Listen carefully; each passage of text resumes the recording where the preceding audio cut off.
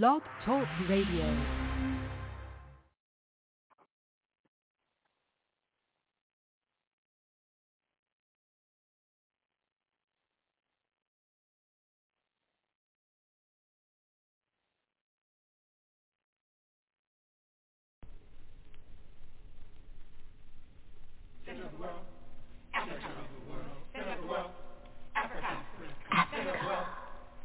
Center of the world.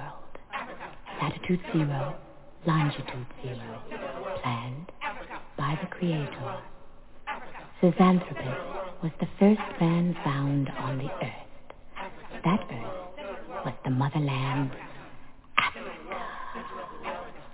We know that without total understanding of what happened in the past, it would be difficult to relate to the future. We know that within the structure of the music, there should be a message, and the message should be truth. So now, we give you Africa, the center of the world.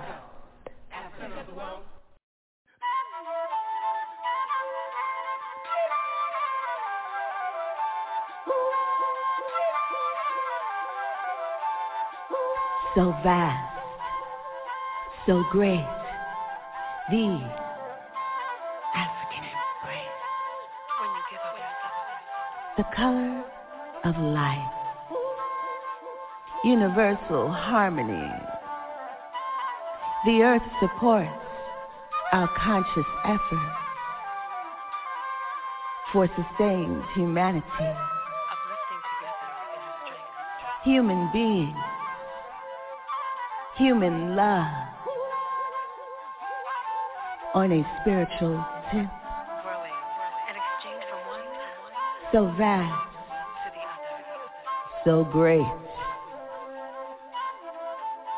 The African embrace. Live beyond. Love beyond your skin. To where you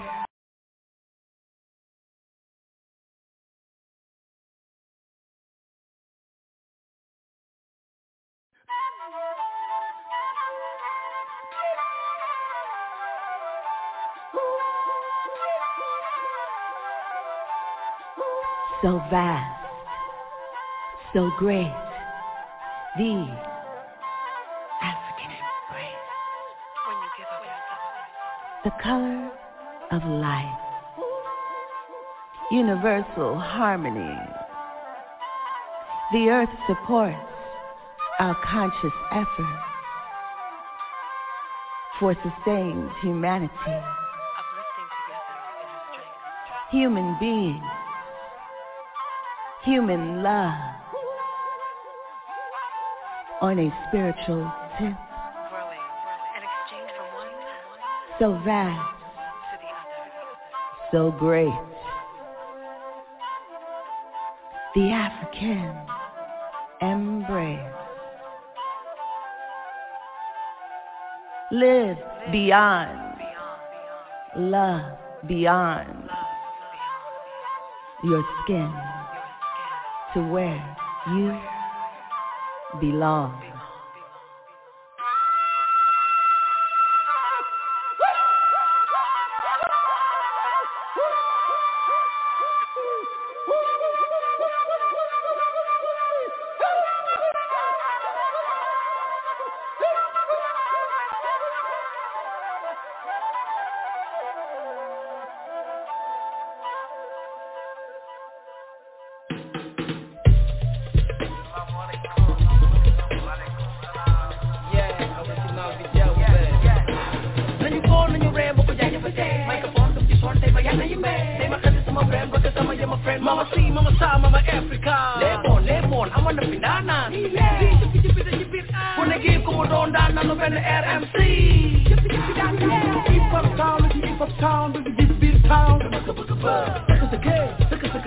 Original one. East of town, the east of town, we give this town. Take us a cake, original one. Oh, when I get what original, the more you go, you can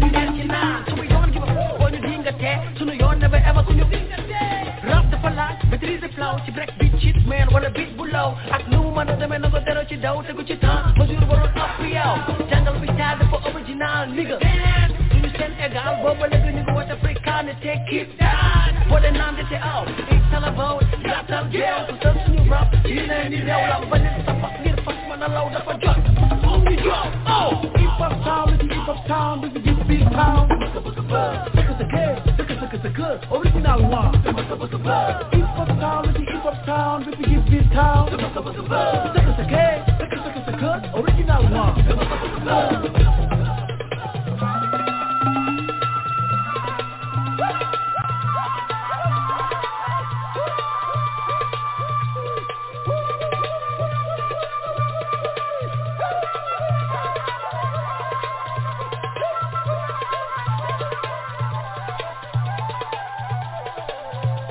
Who are we, and how do we be? We are doo-wop and bebop and hip-hop, and we don't stop. You see, it started a long time ago, and it wasn't a show. We gave birth to a style like a precocious child, feeling the passion for life, erasing away all the strife. Telling our tales with verbal mail, putting honey on the blade, creating language to persuade. Share who we've always been. Always a blessing, never a sin. We are doo-wop and bebop and hip-hop, and we don't stop. It's our mother gave birth to everyone on earth. So we echo her call and always walk tall. Because we're hip to the world, so we create black pearls that everyone can wear, that everyone can share. We can't live in despair, so we shine everywhere. On and on. On and on. On and on. We welcome you to Africa on the Move.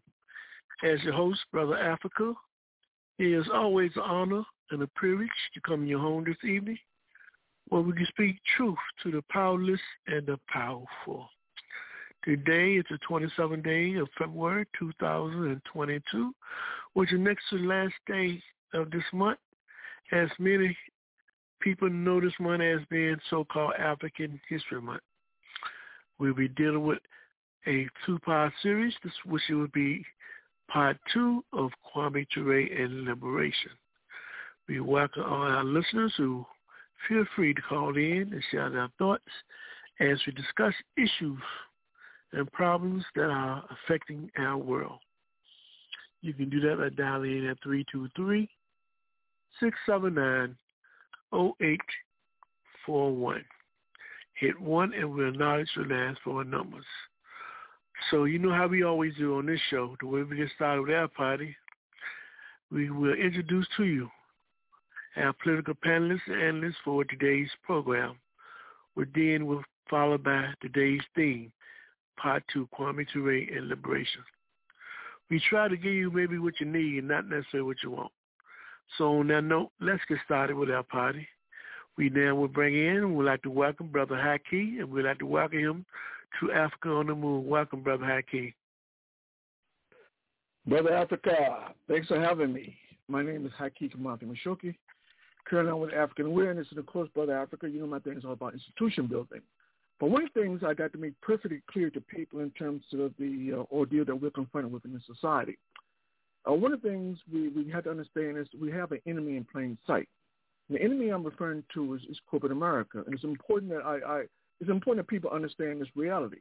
But before I get into this question specifically in terms of corporate America as the enemy, one of the things we have to fundamentally understand in terms of international affairs, the reason why Russia is currently under attack has a lot to do with going back to 1917.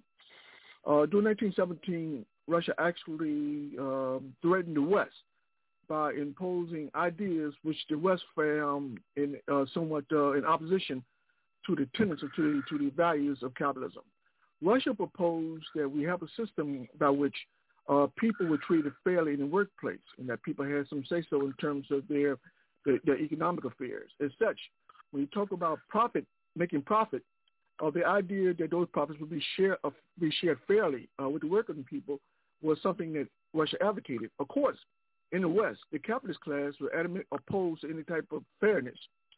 And so as a consequence, anything or anybody or any country that alludes to or seeks to bring into existence a situation where people are treated fairly is perceived as an enemy by the West, in particular the United States. So when we talk about countries like Russia, China, Venezuela, Nicaragua, now El Salvador, and Eritrea, these countries are under attack not because they did anything to the United States, but because they pose a real fundamental dilemma for the United States in terms of U.S. ability to exercise maximum exploitation of people. And so therefore these countries is a direct indictment in terms of this whole principle in terms of one's right to exploit his fellow human being. And so therefore we should understand, so when we see America attack these countries around the world, to understand that first that we have to understand that it's important that we understand that when they do that, it's a direct result of this notion that a small cabal of individuals, a small cabal of capitalist individuals have the right or the moral imperative to actually impose their will on the world. And so when we talk about, the billions of people who are impoverished around the world, it's a direct indictment of the capitalist system under the guise of corporations that facilitate this kind of suffering and this kind of inequality that permeates throughout the world. Now, to the question in terms of the corporations as the enemy in sight, I want you to check this out, Brother Africa. Now, much discourse centers around the role of the Federal Reserve, but little focus on the mission of corporations. Corporate structures are directly implicated in rising global debt and impoverishment of over 2 billion people throughout the world. Non-financial corporations, businesses not associated with money lending, saw debt increases in excess of $13 trillion in 2020, with $10 trillion of that debt belonging solely to U.S. corporations. In view of this level of corporate debt, one has to wonder why creative destruction or the elimination of indebted corporations have not occurred. But the answer lies in the historical evolution of corporations. Now, current corporate structure owes its origin to early 18th century Europe. Corporate structures endorsed by early European settlers finding a home among American colonialists who embraced this familiar structure so as to facilitate trade with Britain. This structure proved effective, and by late 18th century, over 300 corporations were established in 13 colonial colonies. With the rise of corporate structure came the realization business activity must be constrained by political oversight because of the potential for monopoly power and the undermining of citizen interest in carrying out the business agenda. People like James Madison reason unfettered business power in conjunction with their hands on the purse strings inevitably creates difficulty for political institutions. Madison's words proved prophetic. In 1819, business interests was able to compel the U.S. Supreme Court to address their concerns independent of the impact business decisions would have on the public. The Supreme Court ruled the oversight of businesses by the legislative policy was deemed inadmissible, and businesses were now free to pursue their interests without regard to burdens imposed on society. The pursuit of total business control did not end with rudimentary court rulings. What business leaders sought was total autonomy of their business dealings that maximized opportunity for maximum profitability. This feat was accomplished by utilizing laws that provided a platform for free blacks to contest discriminatory practices in court. Under the Equal Protection Clause, business leaders argued in court the pursuit of economic gains were compromised and freedom of association were constrained by overzealous laws that were fundamentally unconstitutional. This strategy was very successful. Business leaders prevailed big time. Now, the strategy was so successful, it served as a precedent for Citizens United ruling in 2010, where the Supreme Court ruled corporations are like people, imbued with the same rights and privileges. What is interesting about these cases are the subtext. Implicit in the court's readings of these cases are three elements that embodies the uniqueness of corporations and to the extent corporations are empowered to pursue their goals. They are: one, pursuit of profit could never be considered criminal when pursued by corporations. Only individuals face criminal charges. Two, investors will be shielded from defective product liability. And thirdly, corporations were free to pass risk and costs to consumers. Known as externalities, The practice of passing the cost to consumers is very lucrative for corporations. For example, the Los Angeles Rams plan to build a $6 billion football stadium which citizens will subsidize. The irony is, upon completion, most people will not be able to afford ticket prices to view a game. Monies that could be used for community development or affordable housing is instead given to wealthy owners who will only magnify their wealth at the expense of the taxpayers. Now, unapologetically, corporate mission is to maximize profits, pure and simple. The ill effects are predictable. People, the rank and file, are merely means to an end where transfer of wealth from the pockets of the poor into wealthy coffers continues undisturbed. This formula translates into systematic exploitation of the poor that transcends every aspect of the poor's life. Ill treatment of poor people manifests itself concretely in the manner corporations manage workers. Corporations in 2018 accounted for 5,280 deaths, of which 4,779 deaths were in the private sector. Injuries accounted for a significant increase toward this statistic, with 2.8 million people hurt on the job annually. The indignity of being compelled to labor under precarious circumstances is bad enough, but when this indifference by the corporation manifests itself as contempt for humans, it is reflected in the rejection of compensation claims by injured workers.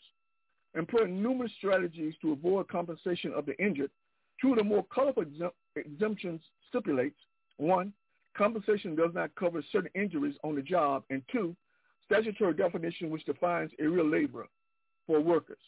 Now, we're talking about fully employed workers who do not meet the vague criteria are denied compensation. Now, corporate indifference far exceeds the disregard shown workers, but extends to society generally. Profit at all costs is the corporate mantra. But what happens to society when the pursuit of profit preempts the well-being of the entire nation? The answer, pure and simple: death and disease. 2019, U.S. government allocated $732 million to the Food and Drug Administration for food safety inspections. Owing to effective lobbying by corporations, inspection of food decreased 18%, visual inspection of imported food declined 25%, and sampling imported products decreased by 21%. Consequently, as a result of corporate prowess, 17,000 cases of salmonella in the U.S. Now, according to the Center for Disease Control, infection rates are more ominous if E. coli is included statistically. Over 1 million people contact bacterial infections from food yearly in the U.S., 20,000 annual hospitalizations, and 400 preventable deaths per year. This is the same corporate structure that consistently lobbied against the public's right to know what's in the food the public consumes. If humans are perceived as little else than consumers, we cannot be surprised corporations hold little or no value of people or the lives of people. If humans lack intrinsic value outside of enriching corporations, what does it mean for the overwhelming numbers who lack the resources to spend? What corporation look upon? Might corporations look upon such individuals as expendable? If people are viewed as useless, isn't the logical course of action to get rid of them one way or another? It's a certain question that we have to ponder as a society, and I'll close with that, Brother Africa. Thank you, Brother Hakeem. Next we'll go to Brother Moses. Brother Moses, welcome to Africa on the Move.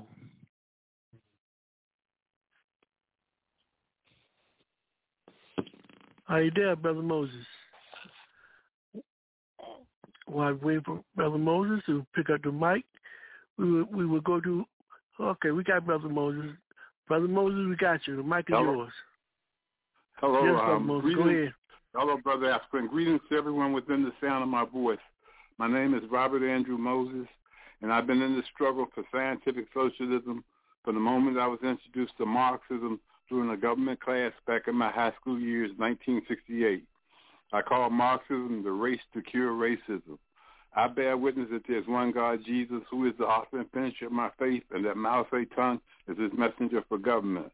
Fathers, help your children. And we don't reverse correct verdicts. I'm pro-choice, and I vote.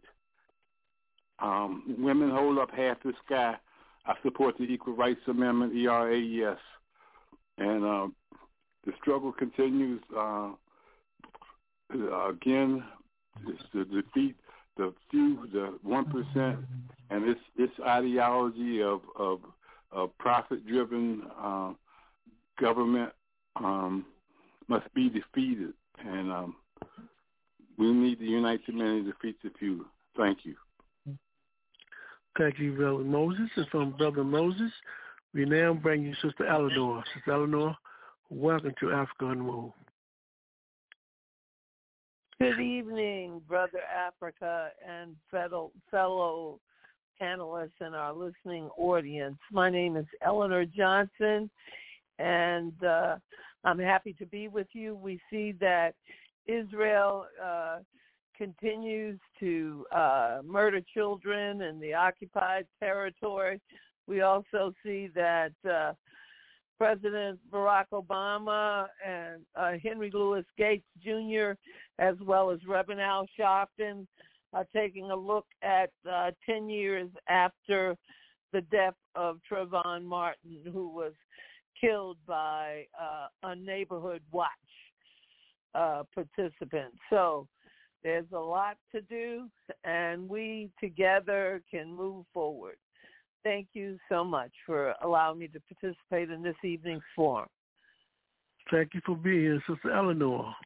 Now we're going to do something a little different this time. We're going to make a quick transition to what's going on in our world community. But Brother Haki started out really interesting in terms of this question of banks and how they control the lives of daily people. What we're going to do right now, we're going to go back down to Memory Lane. We're going to play this feature article that we had before on who control our money. And when we come back, we're going to continue this broad discussion. So we'll be right back, and we're going to let you know who control all of your money. You are watching Cold Fusion TV. With a little bit of a simple kind of drama, rhyme the fight and blind eyes open when the rhyme's spoken from the writing. Gentle giant shining armor on the track, soft stack that relation, then we put it on wax like that. Welcome to another Cold Fusion video. I'm going to start this video off with a quote. Henry Ford once said, "It is well enough that the people of the nation do not understand our banking and monetary system. For if they did, I believe there would be a revolution before tomorrow morning." I quote this because it encapsulates the fact that the contents of this video may be unsettling compared to the videos that I normally make.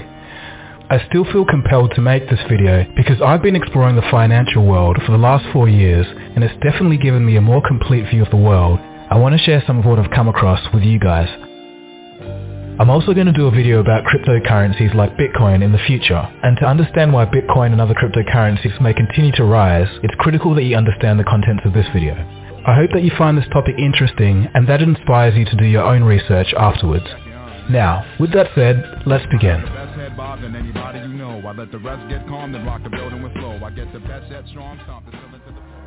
So who controls all of our money?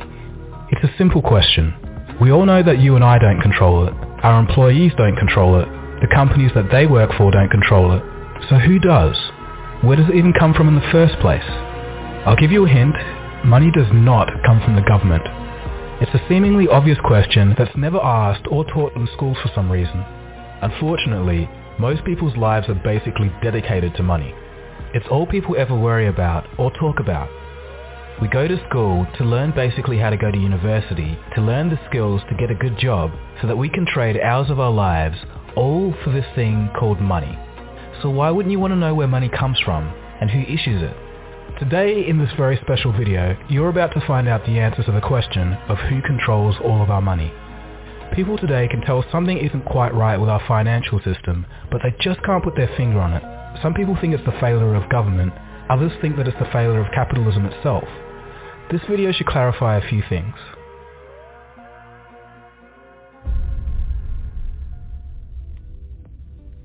The year is 1694. And England had just suffered through 50 years of war. Exhausted, the English government needed loans to fund their political means. Brainchild of Scottish banker William Paterson, it was decided that a privately owned bank that could issue the money to the government out of thin air was to be the solution. This was the very first modern central banking system in the world. Central banking is more influential than laws, governments, and politicians, but strangely not the focus of the general public. Fast forward to the early 20th century, and after 2 failed attempts, a group of bankers wanted to put a central bank in the United States of America. It was December of 1910, and Senator Nelson Aldrich boarded a private train car in New York with 6 others. The 6 were not to be spotted by any news reporters to avoid questions. Their destination? Jekyll Island off the coast of Georgia. The meeting went for 9 days, and from that, they created the Federal Reserve System. This is all documented and a matter of public record. Some of them went on to write about the meetings in their personal biographies. Here's a quote from Frank Vanderlip, president of the National City Bank of New York, February 9th, 1935, in the Saturday Evening Post. I was as secretive, indeed as furtive as any conspirator. Discovery we knew simply must not happen, or else all our time and effort would be wasted. If it were to be exposed that our particular group had got together and written a banking bill, that bill would have no chance whatever of passage by Congress. The 6 men that Nelson Aldrich brought together included the head of banks, branches of government such as the Treasury, and some of the richest people on earth at the time. To give you an idea of how rich they were, in 1910, these 6 men represented a quarter of the world's worth. The bankers told the American public that the purpose of the system was to stabilize the economy and to stop the grip of the Wall Street banks over America. The problem was, the guys that wrote the bill were the very same people they said they'd stop. If they succeeded, it will give a small group of men the ability to create money from nothing and loan it to the American government with interest. So why was it done in secret? Because the American people didn't want a central bank. Back then, unlike today, people knew what central banks were and understood them very well.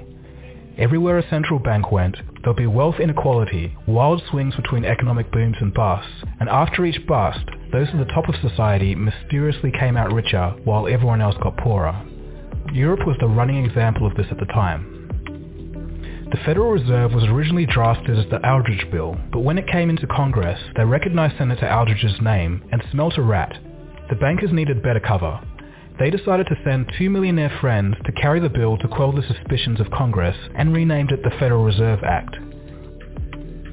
Next, in a textbook lesson of deceit, the bankers set out to fool the American people through disinformation. In the newspapers of the day, the bankers screamed and protested against the new Federal Reserve Bill. It would ruin the banks, they exclaimed. The average person read the protesting articles of the bankers and thought to themselves, if the bankers hate it, it must be good. And then they ended up unknowingly supporting a Trojan horse. The bankers also fooled Congress by putting clauses in the bill that limited their power only to remove them once the bill was passed. A double head fake of the public and Congress was all it took. The bill was passed on December 23, 1913, while most of Congress was out on holiday. And with that, a small group had complete monopoly over the issuing and creation of American money. Today, the Federal Reserve is the most powerful entity in the United States, and they're not ashamed to admit it either. Here's former Fed Chairman Alan Greenspan. What should be the proper relationship between a chairman of the Fed and a president of the United States? Well, first of all, the Federal Reserve is an independent agency, and that means basically that there is no other agency of government which can overrule actions that we take. What the relationships are don't frankly matter. In addition to this, it seems that the Fed can't even be touched by investigating parties. So I'm asking you if your agency has, in fact, according to Bloomberg, extended $9 trillion in credit, which, by the way, works out to $30,000 for every single man, woman, and child in this country. I'd like to know, if you're not responsible for investigating that, who is? We have responsibility for the Federal Reserve's programs and operations, audits, to conduct audits and investigations in that area. In terms of who's responsible for investigating, would you mind repeating the question one more time? Mr. Chairman, my time is up, but I have to tell you honestly, I am shocked to find out that nobody at the Federal Reserve, including the Inspector General, is keeping track of this. So what does all of this have to do with me, you might be asking? I don't even live in the US. Well, 2 reasons. Number 1, the central banking model from the Bank of England and the United States has now been put in all countries. and even consolidated power in parts of Europe as the European Central Bank, or ECB. This unites separate countries under one economic policy. The only places in the world that don't have central banks are North Korea, Iran, and Cuba. In 2000, this list suspiciously included Afghanistan, Iraq, and Libya. And number 2, since the end of World War II, the US dollar has been the reserve currency of the world. This means that all central banks hold US dollars in their reserves. In other words, all other currencies are backed by the US dollar. This directly links your country to the Federal Reserve's monetary policy in America. More on this later. When the post-World War II monetary system, called the Bretton Woods system, was created, all US dollars were backed by and exchangeable for gold. A byproduct of this was that currencies used to be very stable in relation to each other. Before that, all the countries, the exchange rates were fixed, and year after year you could predict what prices were going to be. You could start a business elsewhere, know if you could calculate profits. Business was much, much easier before floating exchange rates. Unfortunately, in 1971, due to a falling US dollar, international capital flows into gold, and the funding of the Vietnam War, President Nixon took the US dollar off the gold standard. I have directed Secretary Connally to suspend temporarily the convertibility of the dollar into gold or other reserve assets. Now the dollar was floating and backed by nothing, and has been ever since. Okay, so let's think a little. If the US dollar is backed by nothing, but the world's reserves are backed by the US dollar, intrinsically, since 1971, doesn't this mean that all currencies are now backed by nothing tangible, only trust in the American government? Well, this is correct. Money backed by nothing is known as fiat currency. Fiat in Latin means let it be done. In other words, the government says it is money, so it is. A consequence to having money backed by nothing is that whenever the Federal Reserve creates money, it dilutes the currency supply of all other nations because their reserves are backed by the US dollar. All countries' reserves are worth less each time money is created. In the past few years, the Federal Reserve has printed trillions of dollars, and countries like Russia and China have noticed this. As a reaction to the money printing, these countries have been selling US dollar reserves and buying gold over the same period. But wait a second. Some of you clever thinkers out there may have asked yourself, if every currency on Earth is backed by nothing, how am I able to pay for things? Well, as it turns out, the whole economic system today is running because it's backed by faith. Faith that you can exchange your unit of currency for goods or services. In a way, part of that faith comes from the fact that not many people actually know where money comes from. We're about to find that out in this video. A central bank is essentially the entity that manages a nation's money supply, and it can loan money to the government with interest. In the United States and most other countries, it works like this. When the government needs more money than they receive from taxes, they ask the Treasury Department for money. The Treasury then receives an IOU, or bond, from the government. The Treasury, through the banks, gives this IOU to the Federal Reserve. The Fed then writes a check for this IOU and hands it to the banks. At this exchange at the banks, money is created and it can be used to pay government bills. So hang on, where does the Fed get the money to be able to write this check? They get this money from nowhere. They literally just invent it. Here's a quote from the Boston Federal Reserve. Quote, "When you or I write a check, there must be sufficient funds in our account to cover the check. But when the Federal Reserve writes a check, there is no bank deposit on which that check is drawn. When the Federal Reserve writes a check, it is creating money." End quote. So in essence, they're writing a check and creating money from an account that has no money in it. The money the Federal Reserve creates can be used as legal tender to buy things and eventually makes its way into the real economy. If you and I did that, we'd go to jail for fraud, but they can do it because they invented the system. This is the same system used throughout the world today. Another part of this money creation happens at the commercial bank side. Every time you take out a loan to buy a house, car or TV, banks create money out of nowhere to give you this loan, and you still have to pay interest on it. And don't just believe me when I say that. Hear it for yourself from the horse's mouth, the people running the system. Graham Towers, former governor of the Central Bank of Canada, states, quote, "Each and every time a bank makes a loan, new credit is created, new deposits, brand new money. end quote. Paul Tucker, Deputy Governor of the Bank of England, quote, banks extend credit by simply increasing the borrowing customer's current account, end quote. So what they're basically saying is that each time the bank makes a loan, the bank doesn't use other people's deposited money and give it to you, it creates new money. In modern times, this means typing digits into a computer. 97% of all money is digitally created like this. Only 3% is the physical cash and coins that we carry. Another crazy thing that commercial banks can do is lend out 10 times more money than they actually have in reserves. This is called fractional reserve lending. So who wrote this ridiculous system into law? For the United States, it was part of the Federal Reserve System drafted in 1913. And again, this is the same system used throughout the world. So what's the issue? Why should I even care? Well, there's consequences.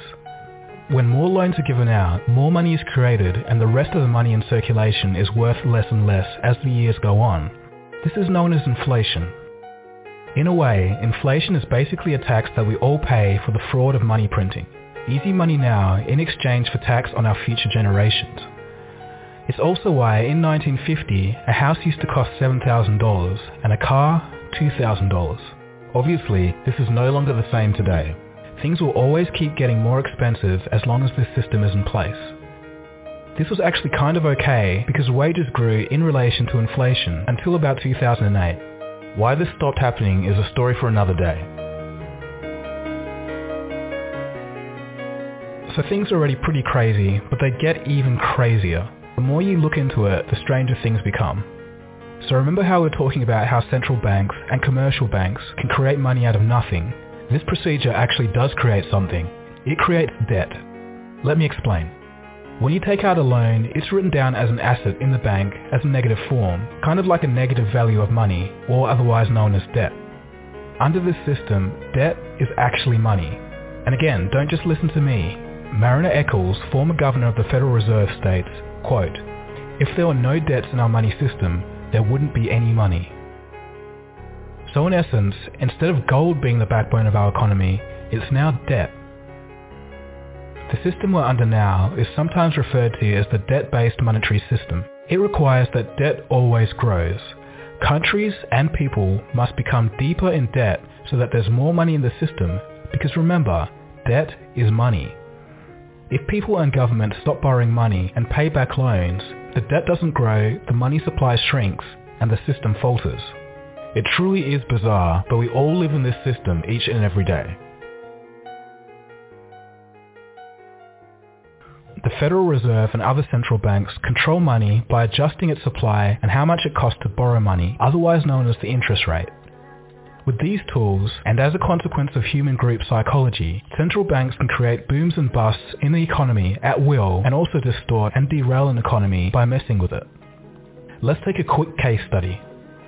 In the year 2000, Federal Reserve Chairman Alan Greenspan cut interest rates to 1%. He did this to try and fight off a recession from the dot-com bubble and encourage people to borrow money. When interest rates are low, if you're borrowing money, you save a whole lot on repaying mortgages. Since a 1% interest rate hadn't been seen at the time since the 1950s, it was a pretty good deal. Greenspan's idea was that he could create a wealth effect. People would start to buy houses, the prices would go up, and then people would feel wealthier and spend more money in the economy and stimulate it. Greenspan sure succeeded in getting people to borrow money to buy houses, but they borrowed too much, and the result was the 2008 housing bubble. This is a prime example of what can go wrong when central banks mess with an economy. Yes, corrupt bankers have a lot to answer for in their role in the 2008 crisis, but the Fed has a far bigger long-term impact. Even crazier things are happening in Japan.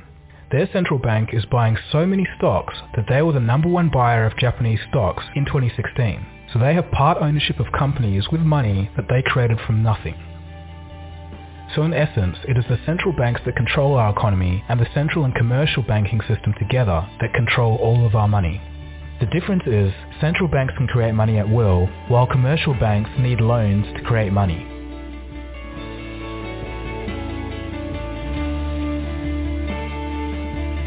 To give you an idea of people's views of central banking when people actually knew what central banks were, here's a couple of examples.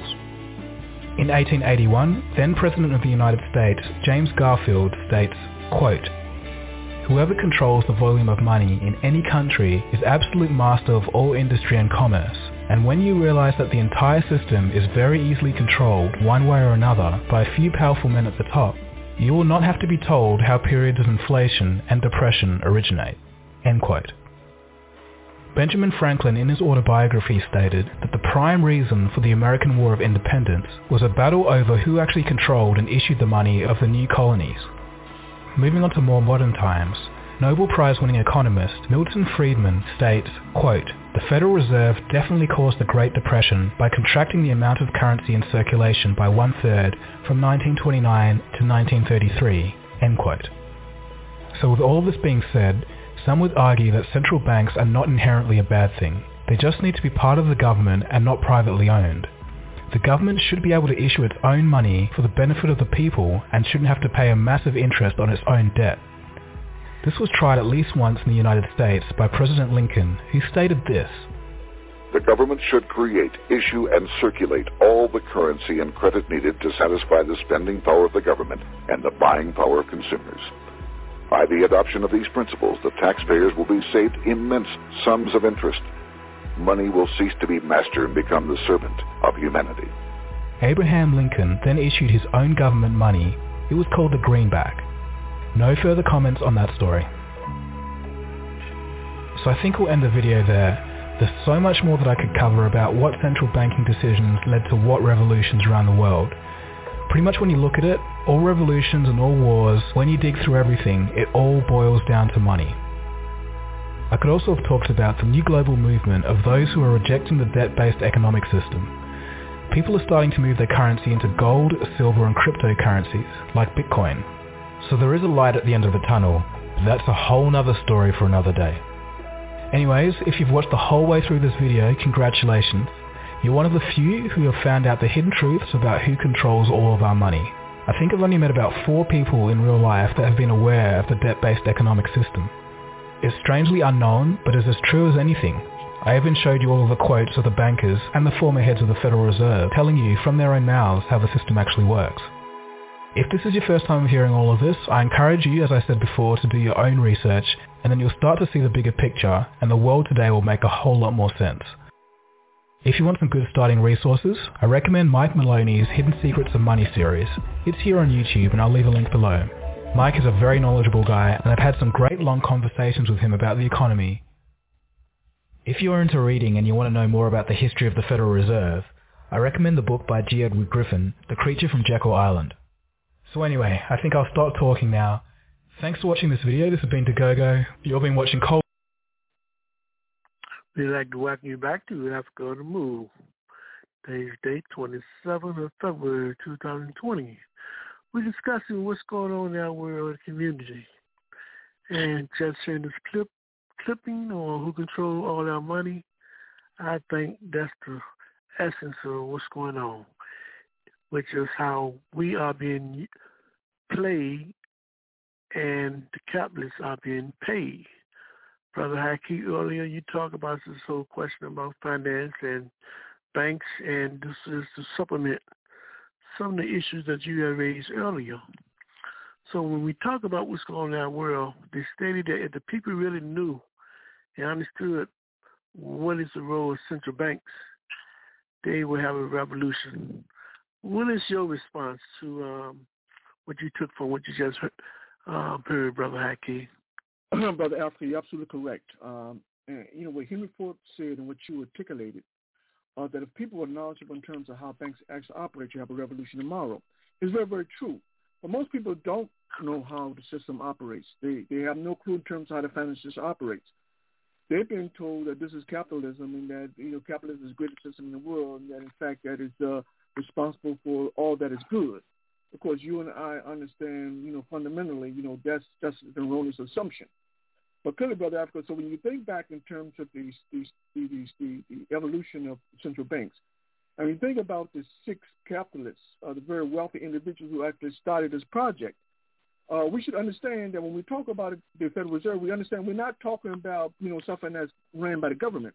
You're talking about private individuals who were in the Federal Reserve as though it was a private bank. And of course, as a private bank, their focus is not on what is in the interest of society. Their interest is on profitability, how much money they can make. And so when we talk about the kind of policies that the central banks endorse, then we got to understand that what they do has nothing at all to do in terms of betterment of society. So all this unemployment, all this homelessness, the mass incarceration rates, the hatred that exists in society among people, all this is a direct result of central bank imperatives or central bank policies. It's no mistake. It's all by design. And all these things, one of the things that the article alluded to, when you talk about, that debt is money under the debt-based monetary system, he's absolutely correct. And one of the reasons why it's so important to keep people indebted, and when we talk about for instance, when you buy a car or you buy a house, you talk about the enormous interest rates applied to those two things. The whole point is to keep you indebted. It's not about economic. It's not about economic. Making things economically possible for people to achieve. In fact, it makes more sense from a business perspective. If you sold a car at a reasonable price based upon people's earnings, then in terms of business value, it actually would enhance the number of cars actually sold. But if you did it that way, if you actually sold people assets or cars or property based upon what's reasonable, then you can accrue profits. So as far as the Federal Reserve is concerned, it's about profit. So when you sell that car or when you sell that house, you have enormous interest you have to pay back, and that is the whole point. That is how you generate money. This, as far as the Federal Reserve is concerned, is how you stimulate the economy. But don't get it confused. The stimulating the economy, as far as the Federal Reserve is concerned, is not the same as stimulating the economy as most economics professors understand it. So when they talk about stimulating the economy, they talk about how money that can be created for the interest of the ruling class, the interest of the wealthy. And so by creating this debt, what happens is that this debt has to be repaid to someone. Who does it get repaid to? Well, of course, it gets paid to the people who own all the access, which is the wealthy. The wealthy, in turn, are taxed by the government at a very low rate, so they obtain the bulk of their wealth is retained by the wealthy. That is precisely the plan. That is the idea. This is what people understand. So in that context, it's important we understand that when I say people that we're enemies of the state, that people understand this is not hyperbole. This is not an exaggeration. This is how the system works. And this is so when you talk, for instance, like for mass incarceration. Earlier, I talked about mass incarceration. Well, at least I alluded to mass incarceration. No, I didn't. I'm sorry. I got my facts all twisted here. But in case of mass incarceration, Brother Africa, one thing is very, very ironic when you talk about the when you talk about the expansion of the prison facilities, despite the fact that the number of crime is actually decreasing, but yet the expenditures for prison facilities actually continue to increase.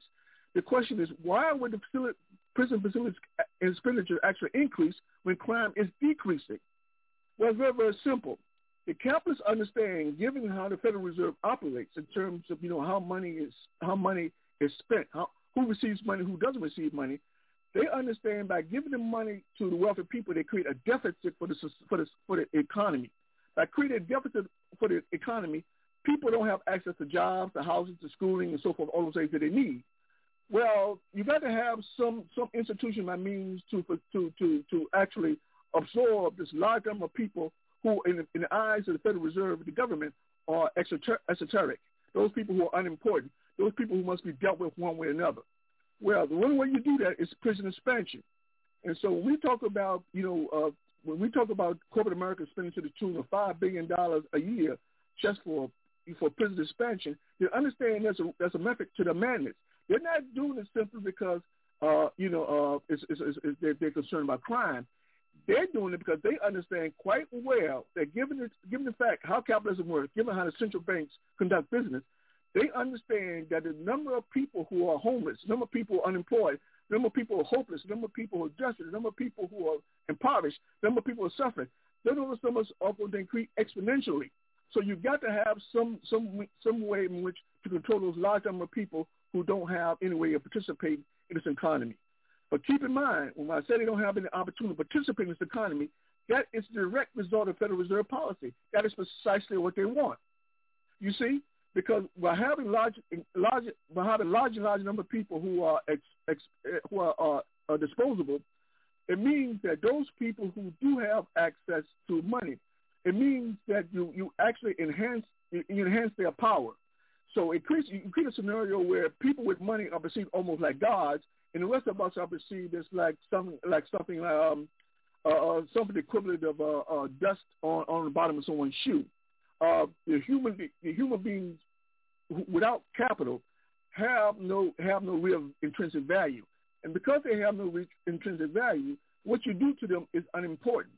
And so the government understands this, and all this is quite impossible because you talk about a situation where people in the Federal Reserve, people who own the Federal Reserve, and matter of fact, there are 8 families who own the Federal Reserve. And so when we talk about those people who own the Federal Reserve, then understand that the world doesn't have any use for people who don't have any ability in terms of contributing to the economy. So people who are poor, people who are on fixed incomes, people who are unemployed, people who are jobless, or people who are not formally educated. All those people are a drain on the economy as far as the Federal Reserve is concerned, because their mandate is not to give a damn about the masses of people. Their mandate is maximum profitability. And like I said, maximum profitability is achieved by actually increasing the number of people impoverished. Is that crazy or is that crazy? But people have to understand that. But the 8 people who I'm talking about who own the Federal Reserve, and I hope people understand if they don't hear what I'm saying so far, at least grasp this point.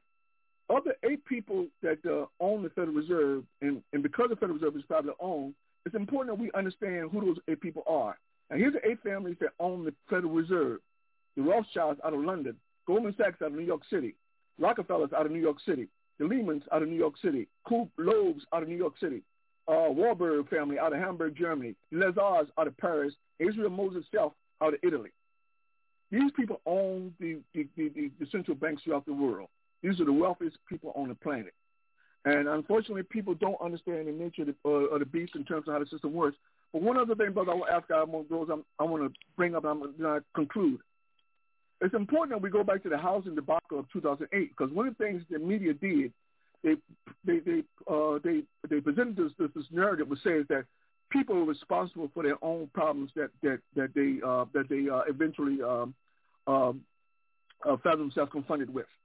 The bottom line, the housing debacle of 2008, the subprime debacle, was all part of a plan.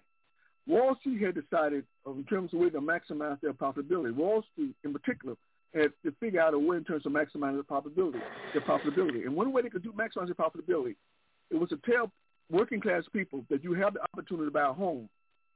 But what they didn't tell working class people is what they would push them into these kind of investment schemes or these mortgage financial situation where they would not have fixed rate interest rates. They would have adjustable rate interest rates, which means that the interest rates are constantly in flux, as opposed to a fixed rate interest rate. Say if you got a fixed rate interest rate at say 4%, then you know that's what your interest rate is going to be for the duration of your loan.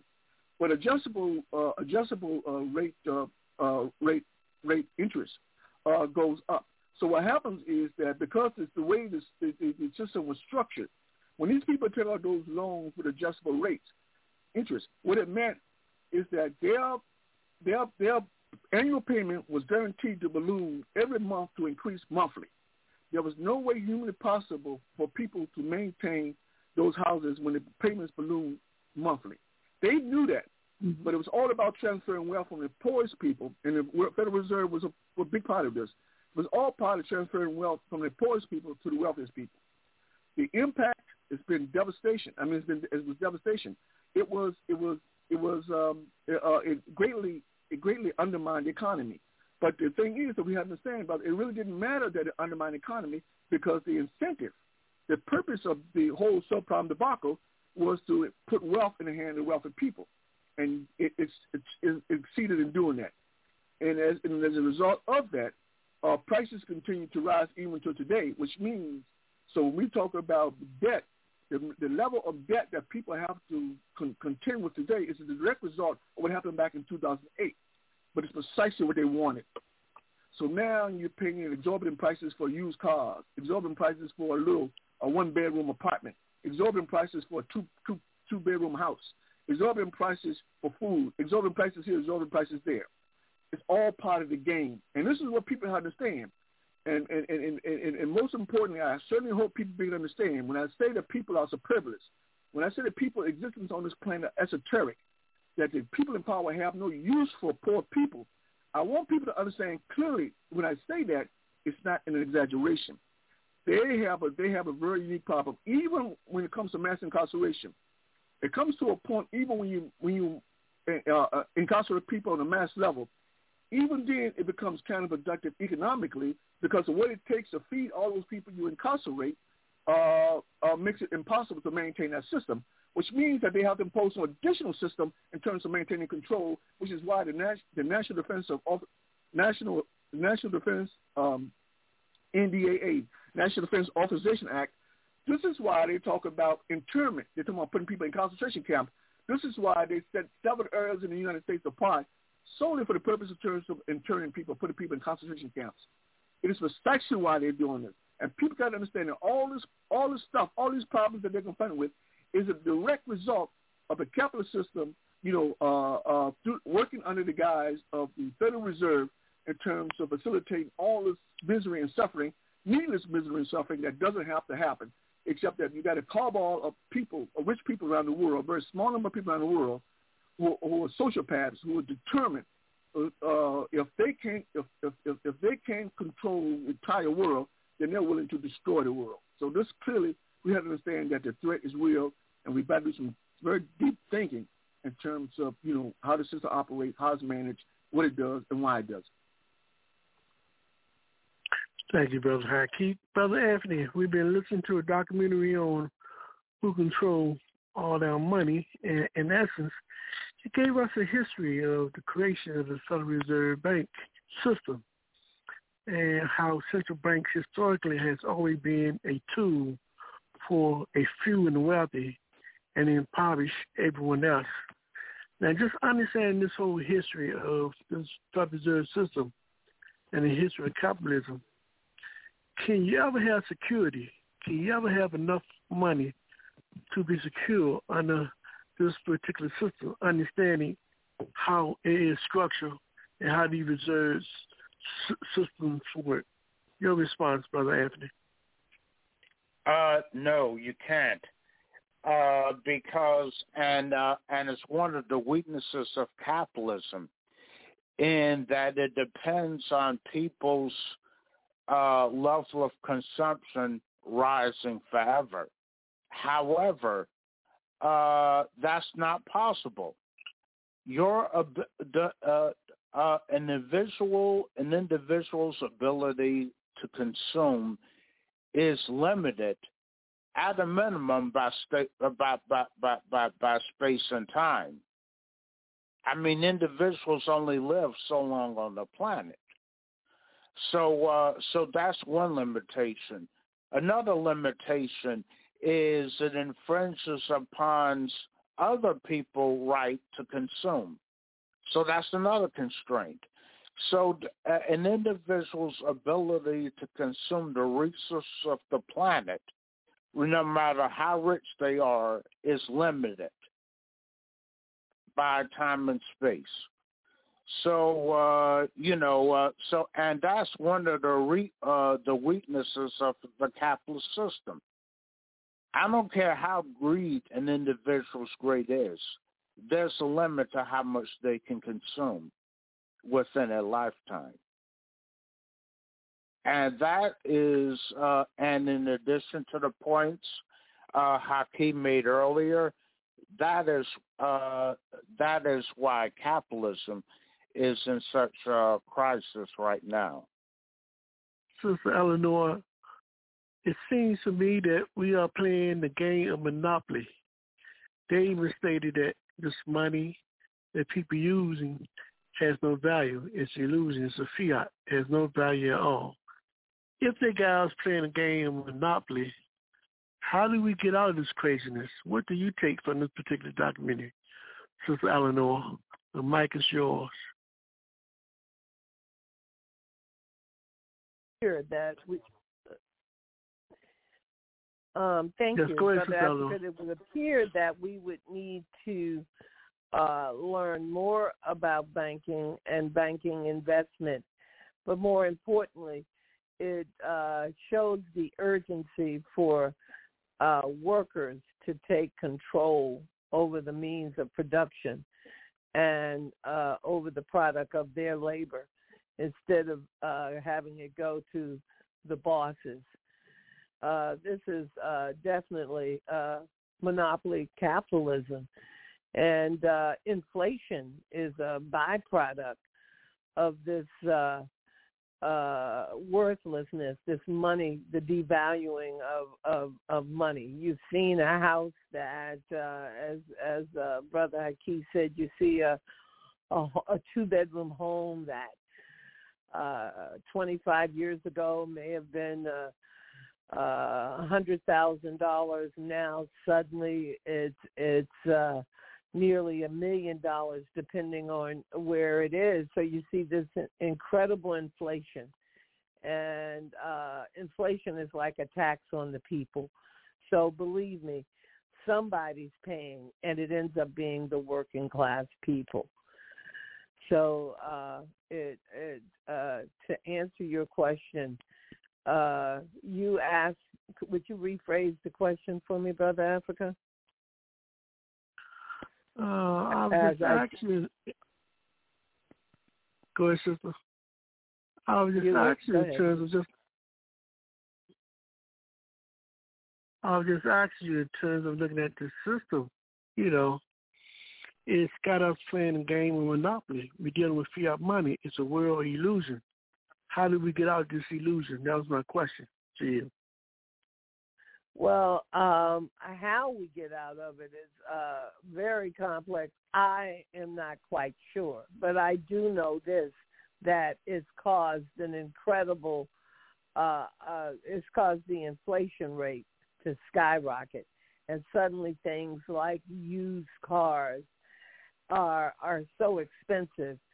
And it's just exploitation of the working class, the working poor, and the middle class. And as Brother Hakeem said, in a surplus labor economy, the whole thing is exploitation and surplus labor that lives in subhuman conditions. So what's going to have to happen is that we're seeing an increased decline in our quality of life. Homelessness has become just a phenomena that we accept, and we see homeless people amongst us every day, and we see a decline in the quality of life for everyone, a decline in education, decline in healthcare. So the way we get out of it is to politicize, educate the masses, and to organize. That's the only thing we can do at this time. We are not in control of the banks. I would always say it's important that people use credit unions, that they use smaller banks that are controlled by the masses. Credit unions are that sort of thing, whether it's the teachers' union, credit union, or you know, your small credit union at work, to make sure your money are in those places, and to look where your money is, where you're cashing your check, where your credit cards are drawn on, and make sure that you are investing in your community financially. So I would say investing in, I've already said it, credit unions and small or community-owned resources in terms of money. That's where we begin to take control and take power as individuals.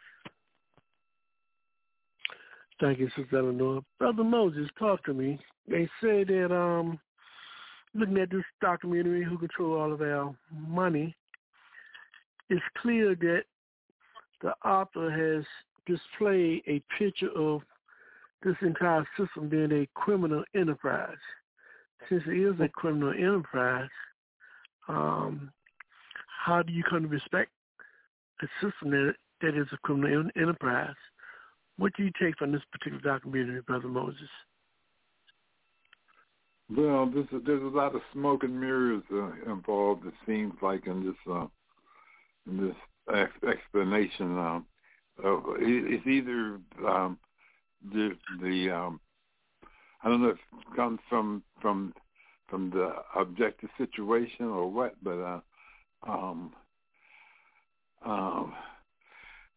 there's some. I've got to really study this thing a little more because there's some missing pieces here. It's not making sense. I know that politics determines economics, and it was the political arrangement between the oil-producing companies, OPEC, and the U.S. administration at the time, Nixon, and to get them to trade in dollars, and that's so that the dollars are more tied to the political economy through oil and its association with oil and being traded on the world market. But I know it seems it's more complex than my imagination is not. It's not right now. It's for lack of a better knowledge. It's a higher pay grade than I've studied, but there's some missing pieces. I need to study some more. And nothing wrong with that, Brother Moses. There's nothing wrong with that because this whole world, they will have it as like the temptation would say, in a state of a border confusion. But we're going to diffuse all this confusion here on Africa on the Move. All right, let's continue to move forward. This is the 27th of February.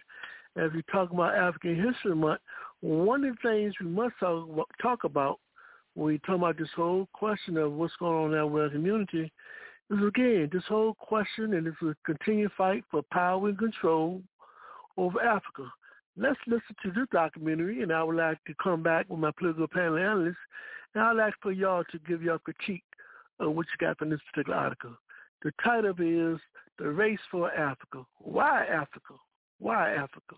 Today we'll talk about Africa, once seen by Europe as the antithesis of civilization, the heart of darkness, in the words of a certain Joseph Conrad. Centuries later, Africa remains ignored.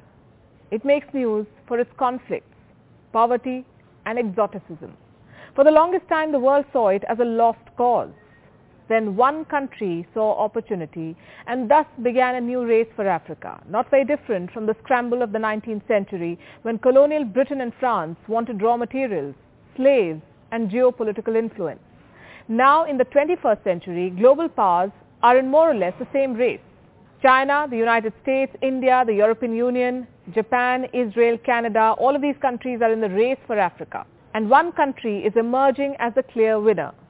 Hello and welcome to Gravitas Plus. I'm Palki Sharma Upadhyay, and this is Africa, a continent of 54 sovereign states, 17% of the world's population, 9.6% of the global oil output, 90% of the world's platinum supply, 90% of the world's cobalt supply, half of the world's gold supply, 2/3 of the world's manganese, 35% of the world's uranium, 75% of the world's coltan, and 54 votes in the United Nations General Assembly. This is what makes Africa so attractive and makes the continent a battleground for global powers. There are numerous fronts: investment and infrastructure, military power, diplomacy, soft power, trade, geopolitics. Every country has its own interest in Africa. In 2016, Israel began its scramble for the continent. Benjamin Netanyahu became the first Israeli Prime Minister to visit Africa in 50 years. What did he want? Votes in favor of Israel and against Palestine in the United Nations resolutions. Africa and Israel share similar histories, he said. Israel went on to sponsor solar, water and agricultural technologies. In the same year, 2016, Senegal co-sponsored a UN resolution. It condemned the construction of illegal Jewish settlements in the West Bank. What did Israel do?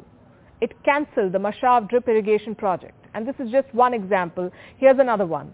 The European Union has pledged more than $54 billion in sustainable investment for Africa. What does the EU want? Access to the African market of 1.3 billion people. Brussels has negotiated free trade agreements with at least 40 African countries. But does this ensure a balanced two-way trade? It doesn't. And no country has a bigger interest in Africa than China. China is funding 1 in 5 infrastructure projects in Africa. It is building every third one. Africa has an infrastructure deficit and China has a signed checkbook. Starting 2005, China has invested at least $2 trillion in Africa. It built 6,200 kilometers of railways, including the continent's longest railway line connecting Ethiopia and Djibouti. Beijing has also built the African Union headquarters in Addis Ababa. What does China get in return? A lot. Geopolitical influence to start with. Beijing is selling its culture, its currency. In Guinea-Bissau, exit signs are written in Mandarin. China has established at least 50 Confucius Institutes across 33 countries. Several African countries use Chinese currency. China also gets a strategic overseas base. In 2017, China built its first overseas base at the Horn of Africa, Djibouti to be specific.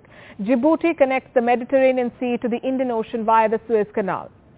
The base has the capacity to accommodate 10,000 troops. China also gets a market to dump its goods. China is Africa's largest trading partner. Chinese trade has increased 40-fold in the last 2 decades. At least 10,000 Chinese firms operate in Africa. This is according to a McKinsey study. Africa has resources and China has access. Did you know that a third of China's investments in Africa are in the mining sector? And finally, it gets to debt trap Africa. But here's the thing. China is not the only country investing in this continent. It's not even the biggest. The United States is Africa's largest investor. It accounts for $54 billion of FDI stock. There are 600 American companies operating in South Africa alone. And this, even after the US president called Africa this. For the longest time, Africa was nothing but a war zone for Washington. It has over 7,000 troops deployed in the continent. They are spread across some 13 African countries, including Burkina Faso, Cameroon, Central African Republic, Chad, Democratic Republic of Congo, Kenya, Libya, Mali, Mauritania, Niger, South Sudan, Somalia, and Tunisia. For the US, Africa was a continent for counter-terrorism operations. What happened then? Why is the US suddenly interested in Africa? The answer is this. For the US, Africa is now a new front to take on China, and Washington is now fighting it out for power and influence.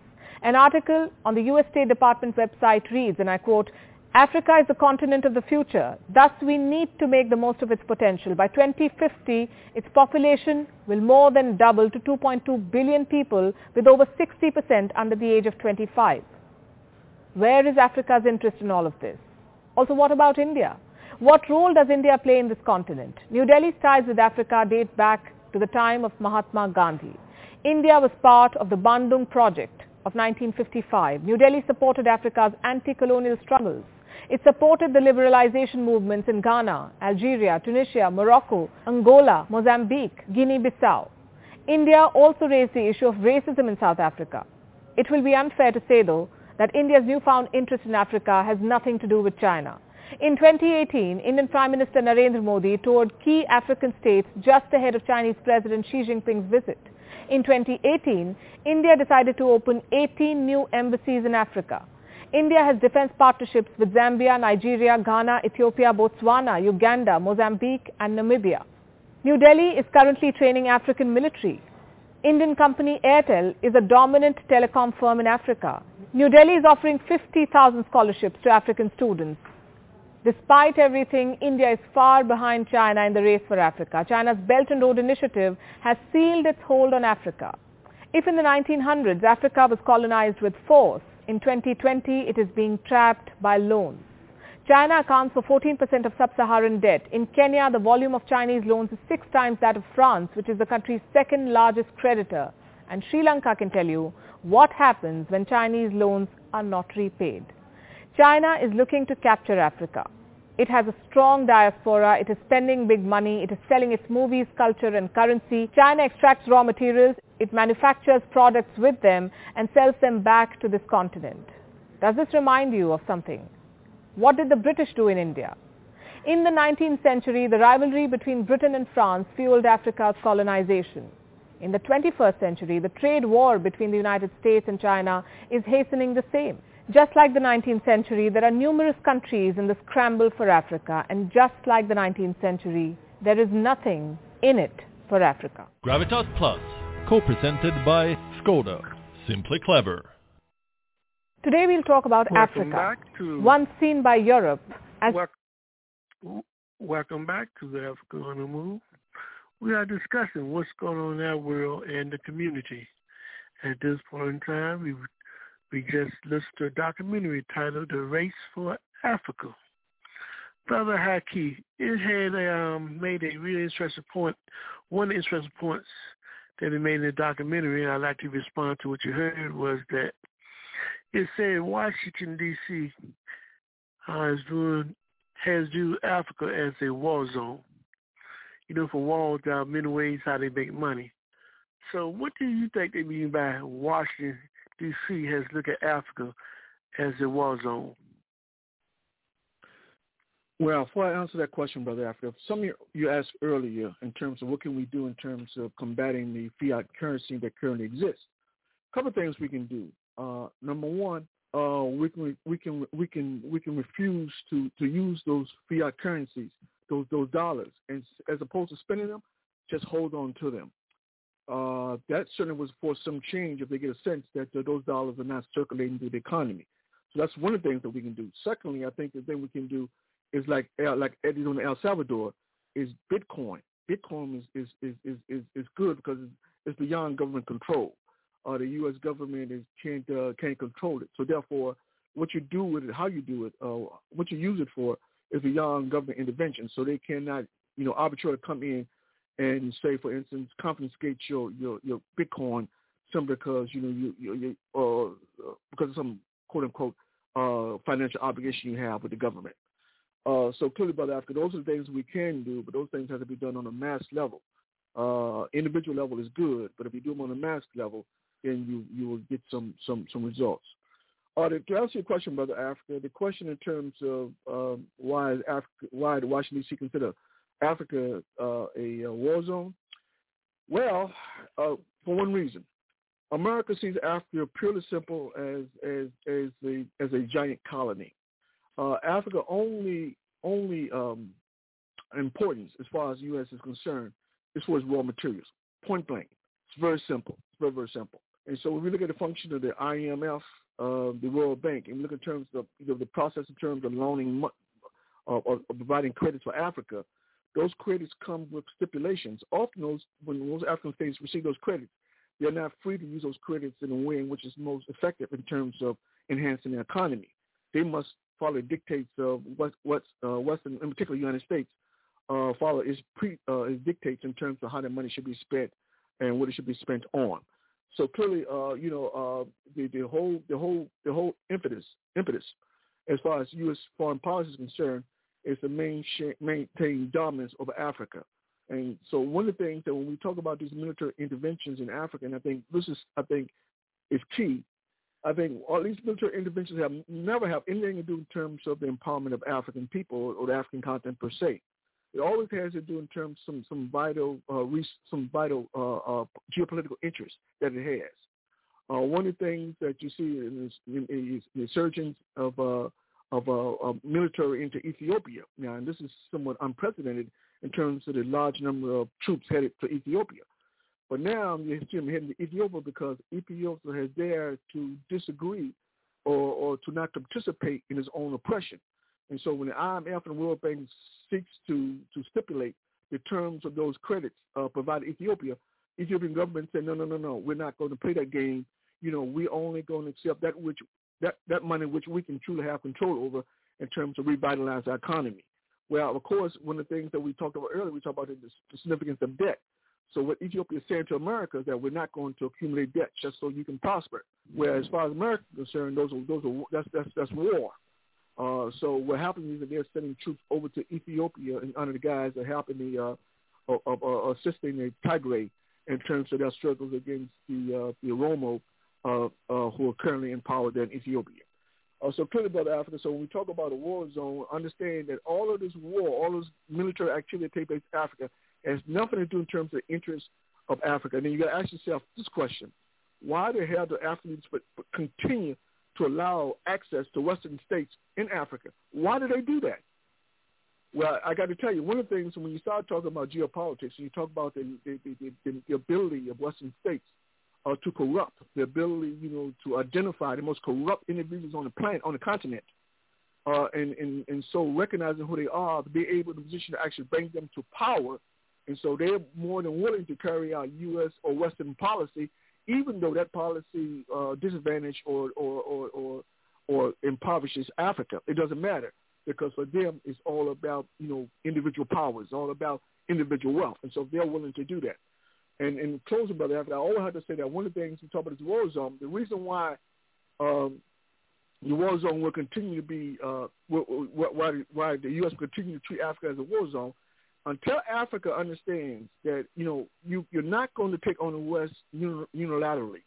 You have to work together. It has to be 54 states working together to prevent the West from imposing its will on Africa. If you don't have that, they're going to pick off African states one by one. And that is precisely what they're doing. But for some reason, African leaders, because of the level of corruption that exists on the continent, many of them refuse to even to engage that question. And so there's a consequence. The last time they even discussed, African unity or Pan-Africanism was in 2012. So clearly the West's ability in terms of corrupting, bribing, or the bringing into power the most corrupt elements in African society has been very, very successful. So I think unless you have some very strong movements coming from the masses of people on the continent, those who haven't been corrupted, who've been co-opted, those who understand that there is a future for Africa, unless they come to fruition, unless they come into power, then clearly many of these African leaders are content to allow Western states to impoverish them as long as they prosper individually.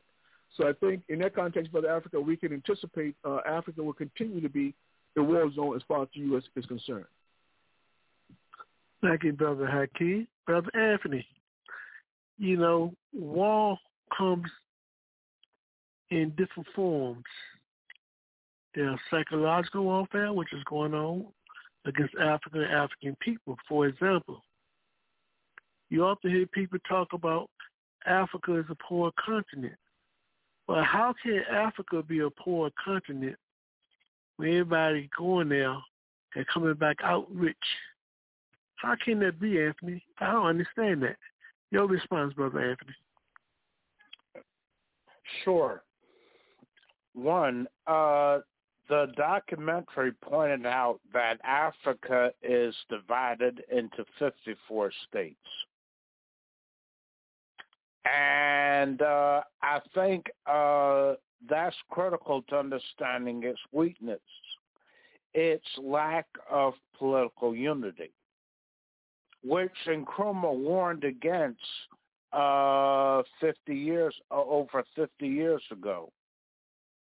And let's see, and you have a lot of powers in the world competing for Africa's resources. That's why.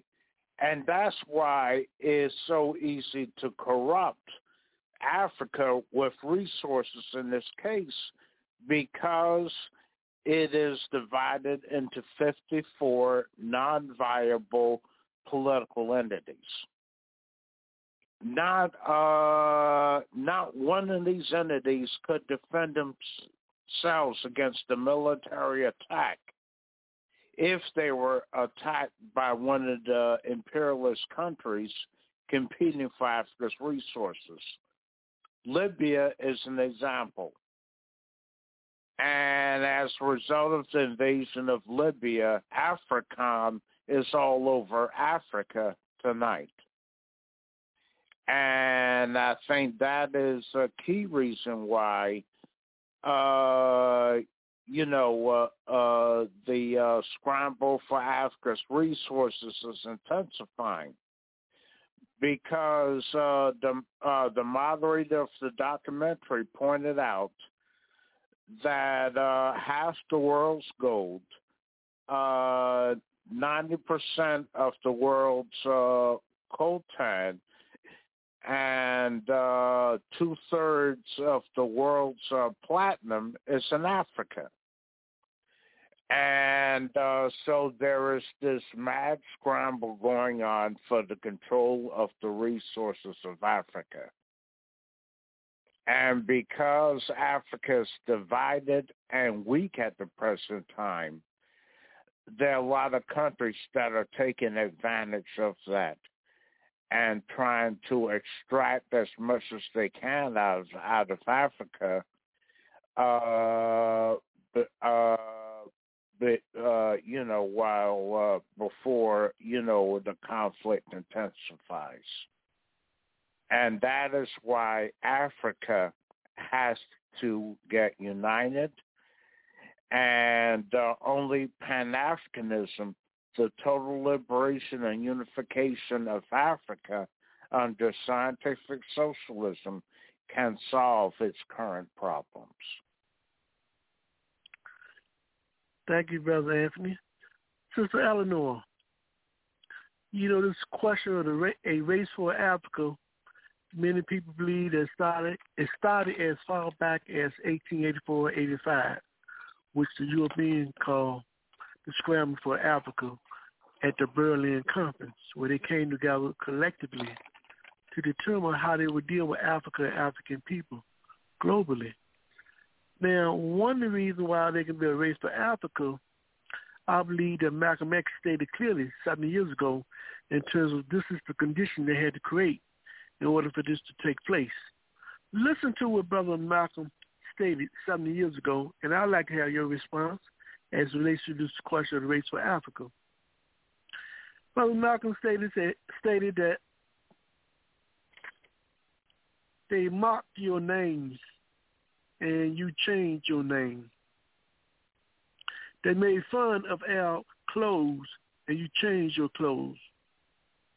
They made fun of your hair and you brought an freshener, an air freshener. They made fun of your skin and you brought bleach. They mocked your tongues and you adopted theirs. They made fun of your religions and you embraced theirs. Who taught you to hate your hair texture? Who taught you to hate the color of our skin so much that you bleach her to be like the white man? Who taught you to hate the shape of your nose and the shape of your lips? Who taught you to hate yourself from the top of your head to the bottom of your feet? Who taught you to hate your nature, hating the land of your ancestors, hating the race you belong to so much you don't want to stand next to each other? When will we wake up? Sister Eleanor, your response.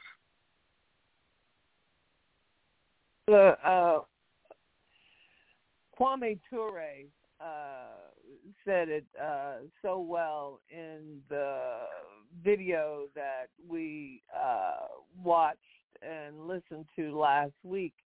The fact that neo-colonialism has left many African leaders comfortable with just simply satisfying themselves in their pocket, and that's it. They're not concerned with building factories and the industrialization of their countries. So we see a disorganized Africa. We see an economically disorganized Africa. Now, the AU has an opportunity to work collectively and to stand as one hand. For example, it could impact the way the Zionist state of Israel would handle Africa. If Senegal votes against Israeli apartheid and Israel pulls out, then Israel would have to, if we were working collectively through the AU, then Israel would have to get out of many of everywhere else they have contracts. So part of it is neo-colonialism and the impact that that's having on Africa, and developing strong democracies or developing strong governments and developing a strong African Union is essential to the advancement of Africa in the 21st century. It's just as you were talking about banking in the U.S. Previously. If you're having a problem with the bank, make sure that you invest in credit unions and banks and entities that you are aware of, you know who owns and operates them, and you know what interests they serve, whether they're giving your neighbor a mortgage or whether they're giving you a loan on a new car. There needs to be equity. So in terms of what's going on in Africa right now, just the impact of neo-colonialism has disenfranchised Africa at such a phenomenal rate that we are depending on the newly reorganized AU to come about and operate, as I said, as one hand, one glove.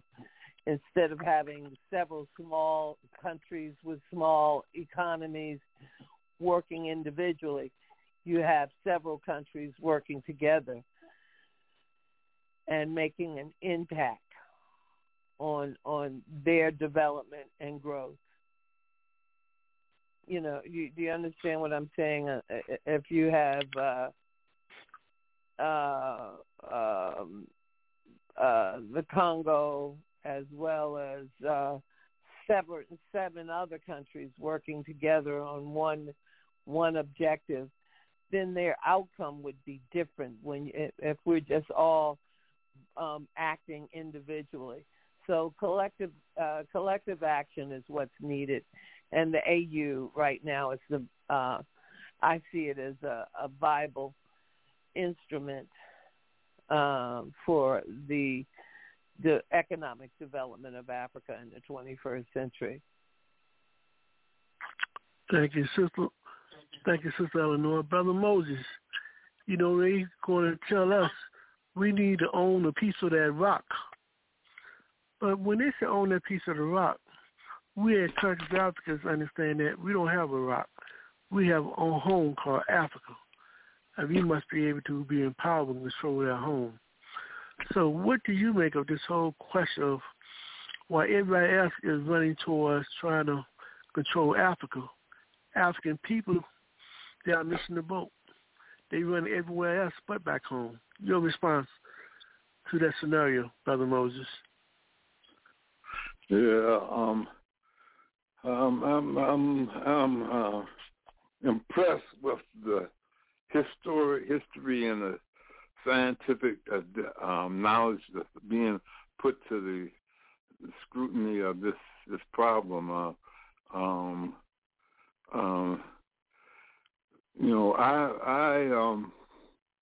I in terms of Africa, historically, I guess that's it's a historical historical materialism must come into play at some point, and so I don't identify with the whole bottom line of there's no newfound land here in the northern hemisphere, or whatever you call this place,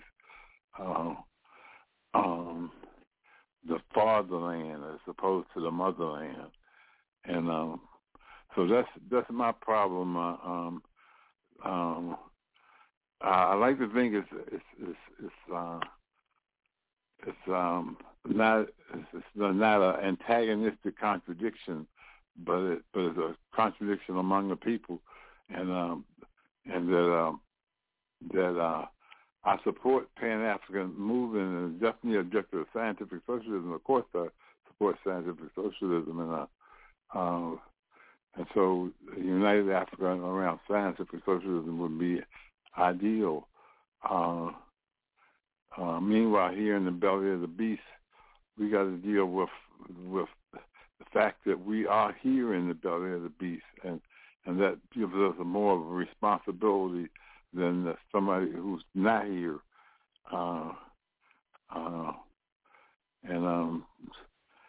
So we, I guess organization is the key, and that's the bottom line. Organization, to being organized, because the task is immense. They say the mass movement requires a mass consciousness, and I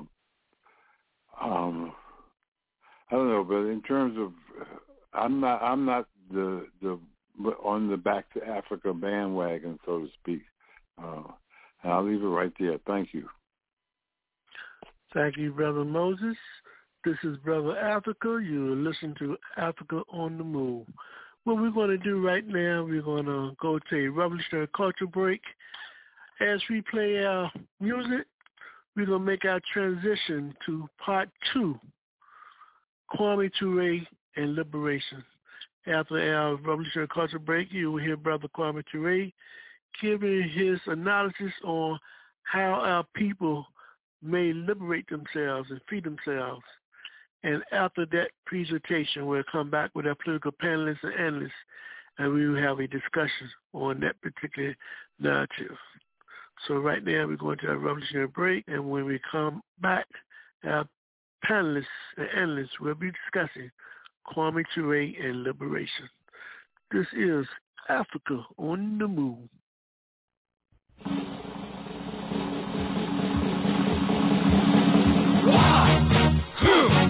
Yeah.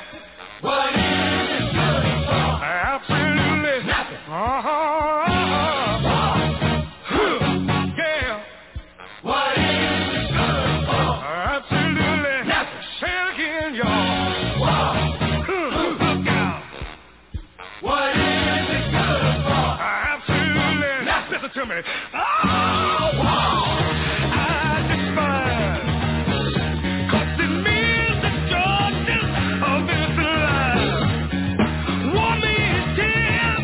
Thousands of mothers die when their sons go off to fight and lose their lives. I said war. Good God, y'all. What is it good for? Absolutely. Let's get said again. War. Lord. What is it good for? Absolutely. Nothing. Listen to me. War. It ain't nothing but a heartbreak. War.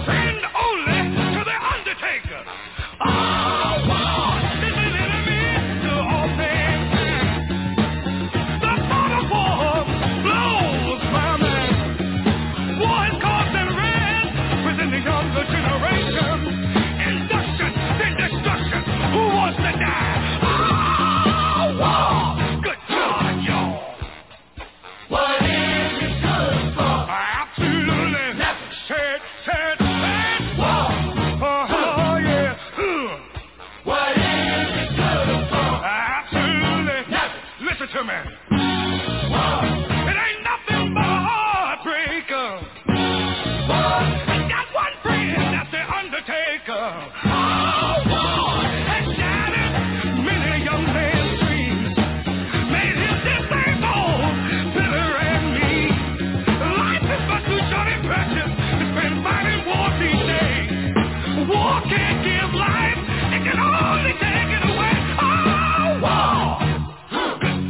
Y'all. What is it good for? Absolutely. Nothing. Say it again. Lord. What is it good for? Absolutely. Nothing. Listen to me. It ain't nothing but a heartbreaker.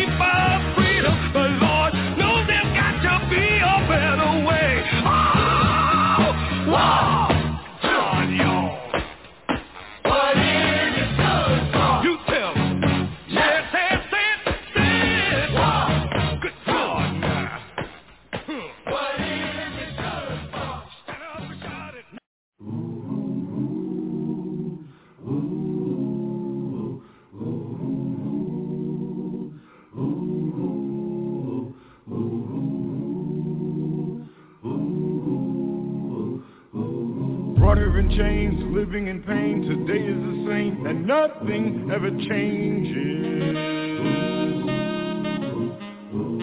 Hung by a noose, can't tell the truth, filled with abuse, and everywhere there's danger. How long can this go on? When will the light I see? I know I must be strong to last through my journey, yeah, to last through my journey, yeah.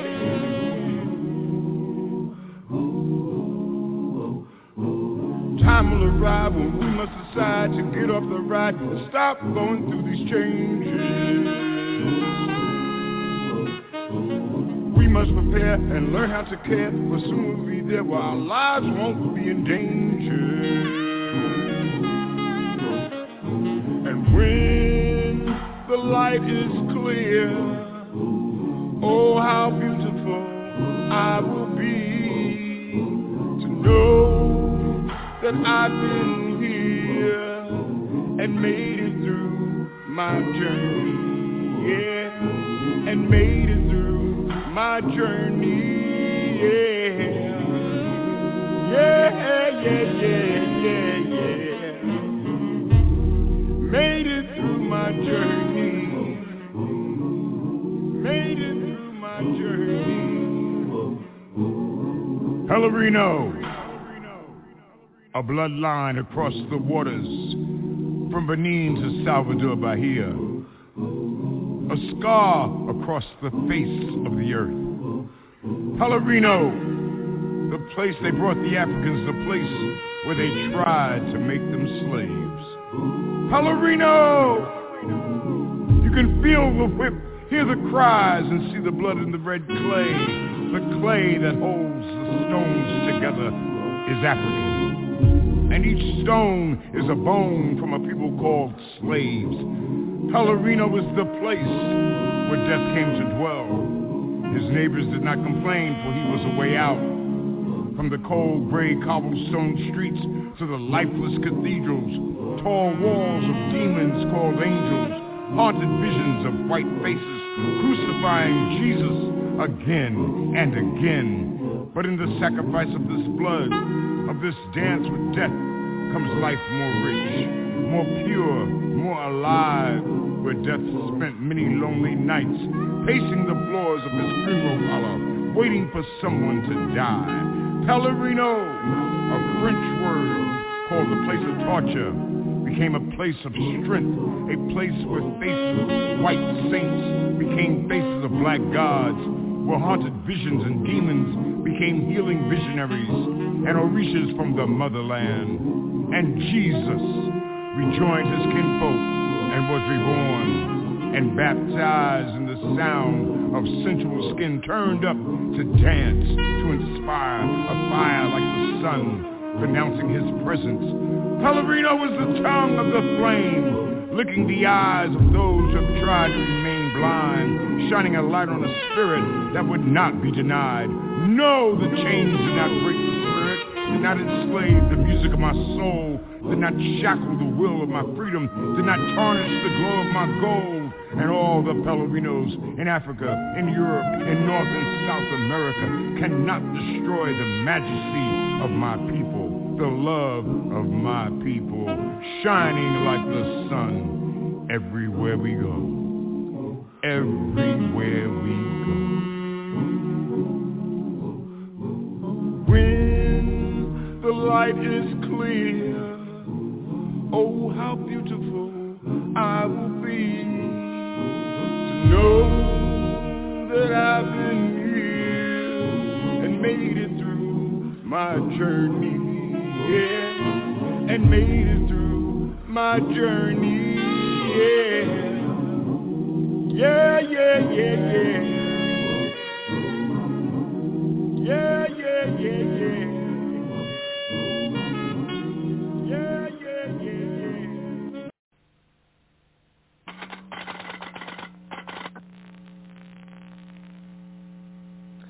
Good evening. My guest obviously doesn't need much of an introduction. Suffice it to say that when you say the words Black Power, his image immediately comes to mind. Or, for that matter, if you remember the words, hell no, we won't go, from the Vietnam War era, you'll also remember him. But there always was and still is much more to Kwame Ture than that. So now you'll renew your relationship with Kwame Ture, as I will mine. Good to have you aboard. My brother, it's good to be here. Many people do not know how long ago you changed your name. It's been more than 10 years. At least it was in the middle 70s, exactly. Yeah. That you took the name Kwame Ture. They also may not be familiar with the fact that you live in Conakry, Guinea, and may not know what you do there. Do you talk about that? Well, I have been living there since 1969, and just working to do the best we can to organize our people so that Africa can be unified. You have, in more recent years, been affiliated with the All-African People's Revolutionary Party. Are you still affiliated? I am still affiliated with the All-African People's Revolutionary Party, which was founded by Kwame Nkrumah, whose objective is Pan-Africanism, the total liberation and unification of Africa under scientific socialism, and whose ideology is Nkrumhism, Tourism. And I shall stay with this party for a while. What are you now doing in the United States? The Democratic Party and electoral politics will not solve our problems, at least until we are organized. So even if we were inside the Democratic Party, our functioning stalwarts in that party have a responsibility to at least organize the masses of our people. Because you cannot tell me that Kennedy and a sharecropper from Mississippi are in the same party with the same power because they got one vote each. That makes no sense at all. I'm reminded that I should probably mention names when I say things like former colleagues. I'm talking about people like John Lewis, who was also a former chairman of the Student Nonviolent Coordinating Committee, is now a member of Congress from the state of Georgia. Talking about John Wilson, who is the chairman of the District of Columbia City Council, another organizer for SNCC. Do you still maintain contact with your colleagues? Do you ever get a chance to see them? Once in a while if our paths cross, but I'm still doing the same thing they used to do. And I'm better at it. But you are known to not make your political differences personal. When you run into old friends, many of whom have chosen electoral politics, a few have chosen, like H. Rap Brown, religion as the major vehicle for expressing their consciousness, you still have cordial relations. Of course, there's no need to be antagonistic. I never get mad unless I'm about to kill, and I don't get mad at anyone except someone who's truly exploiting my people, and for them there's no problem here. Let's go back to the telephone. Caller, it's you. You're on the air. Go ahead, please. Good evening, Kojo and Kwame Ture. During the Persian Gulf War, why has the news media conveniently overlooked the fact that 1 million Palestinians are under house arrest in the occupied territories in Israel? Well, obviously some media isn't overlooking it. Everybody who's watching this just heard it. So go ahead. The press in America, of course, is controlled by Zionism. That's clear. And this book, this is not a statement I make. There's a book by a Jewish man. And I'll think of the title of the book as we go along, and he's written the book. He's anti-Zionist because there are Jews who are anti-Zionist, and for the man who called before and said he couldn't understand, I would suggest that he read Lenny Brenner's book, any of Lenny Brenner's book, who is a Jew, who is anti-Zionist, and this man who's, I think... he's even went on this show, and my name is... The name just gone. Lenny Brenner, I'm sorry. Okay, Lenny Brenner. Okay. And the other book, I will think about it as we go along. I'll give it to him. But okay. The reason why is because the Zionists controls the press. They control the press, and they don't let any information out that what they consider will make the people sympathetic to the cause of the Palestinians.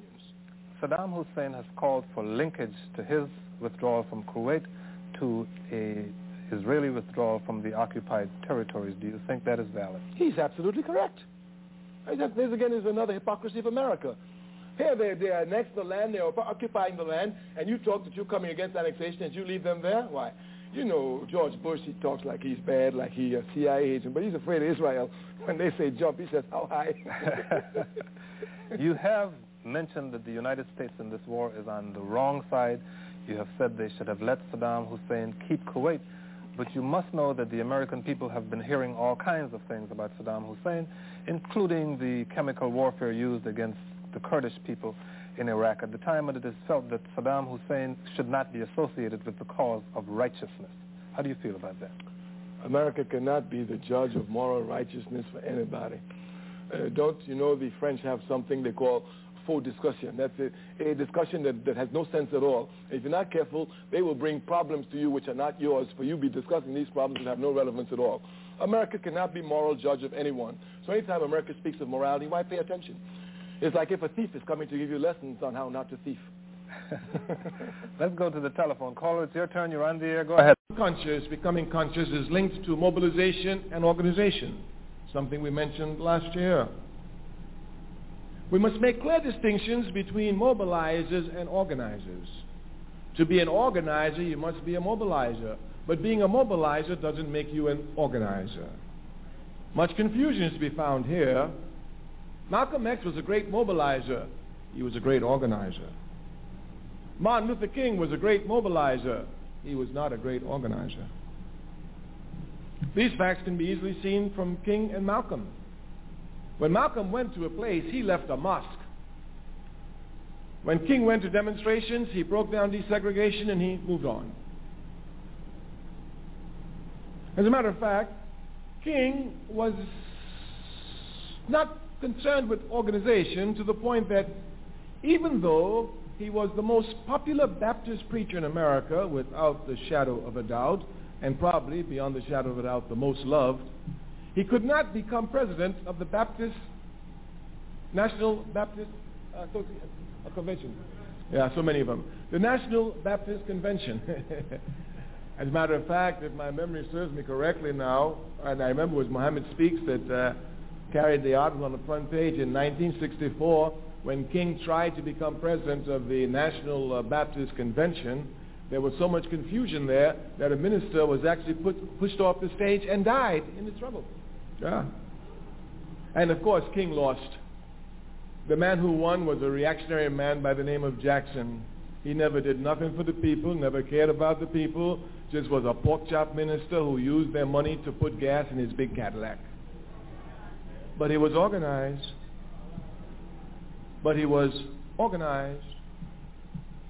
We say that we must come to know the difference between mobilization and organization because the enemy will use mobilization to demobilize us. Mobilization is very easy. Very, very easy. Because since we're people who are instinctively ready to respond against acts of injustice, anytime there's one little act of injustice, we can blow it up and we'll find people who come and make some mass demonstration around it. Miss Sally lost a job. Let's rally. She will get her job back. People will come and rally. So-and-so got kicked out of school because the teacher's unjust. The people will come and rally. They will come to rally at issues. And this is what mobilization does. It mobilizes people around issues. Those of us who are revolutionary are not concerned with issues. We're concerned with the system. The difference must be properly understood. Mobilization usually leads to reform action, not to revolutionary action. If we would look scientifically at the October 16th million and more march, we would see clearly that this was a mobilized event, not an organized event. We must know clearly the difference between mobilization and organization. One of the characteristics of mobilization is that it is temporary. Organization is permanent and eternal. Clear differences must be made because the unconscious can usually be captured easily around one-issue items, around mobilization items, but it's hard to catch them around organization. But these unconscious must be brought to organization. We must transform mobilization to organization. We say the enemy will come and use mobilization to demobilize us. Many brothers and sisters who've been to the million and more march will say to you, I was there. Well, what are you doing today, my sister? I was there. There weren't too many sisters out there, but you know, with a million brothers together, you know where I had to be. I was there. And then, of course, you find brothers, I was there. I helped you. What are you doing today, brother? If we're not careful, we allow mobilization to become events. The struggle is never an event. It's a process, a continual, eternal process. Pan-Africanism must come from the bottom up, from the masses of the people up. It is here then that we've come to see the real aspect of Pan-Africanism. We said that in the Fifth Pan-African Congress they called for mass organizations, and immediately mass organizations sprang up throughout the length and breadth of the African world. The Conventional People's Party, a mass party, sprang up in Ghana.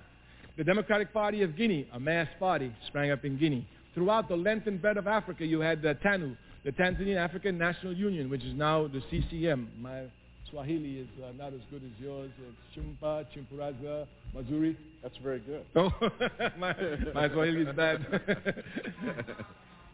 Thank you. Kabachapman Puduzi. Exactly. And that's their new party. But all over Africa, mass parties sprung up. If you look at the Caribbean, mass parties sprung up. And if you look at the United States, mass movements sprang up. So the call was heeded for mass confrontation. Of course, the Fifth Pan-African Congress made two definite and precise resolutions which I want to highlight. Of course, Pan-Africanism from the very beginning was anti-colonial. From the very beginning, it was anti-colonial. It was weak. So when they came, they didn't say to the Queen, we're going to put you out of the country. They said, you must treat the natives right. You must educate them. You must prepare them for self-government. These are things that are weak, but they were anti-colonial in essence. We must not look at the form. And we got stronger the more this anti-colonialism will express itself. Now, anti-colonialism is nothing but anti-capitalism. Because colonialism is nothing but an offshoot, an aspect of capitalism. Therefore, if you're anti-colonial, you must be anti-capitalist, if you're logical in your thinking, of course, and your actions. Some people are not, but we are speaking of logical people here. Yes. If you're anti-capitalist, then you must be socialist. Capitalism cannot unite Africa. Africa has to be united by socialism. Now, there's a lot of confusion here on this question of capitalism and socialism. Just recently, a young man said to me, but socialism died. I said, it did? He said, you didn't hear about it? I said, I missed the funeral. Of course, he spoke about the betrayals that occurred in the East. You must not let capitalism confuse your thinking. This is a struggle which Pan-Africanism takes on. We struggle against imperialism in the ideological arena because many people think that capitalism just wants to exploit your labor. It wants to confuse your thinking and make you think just like them. And this is where the real fight occurs. So therefore, this struggle of confusing the thinking, I told the man, I said, you're talking nonsense. Socialism cannot disappear. It cannot die. He said, yes, it can. I said, no. He said, how do you say that? I said, well, you are judging socialism by socialists. You don't do that.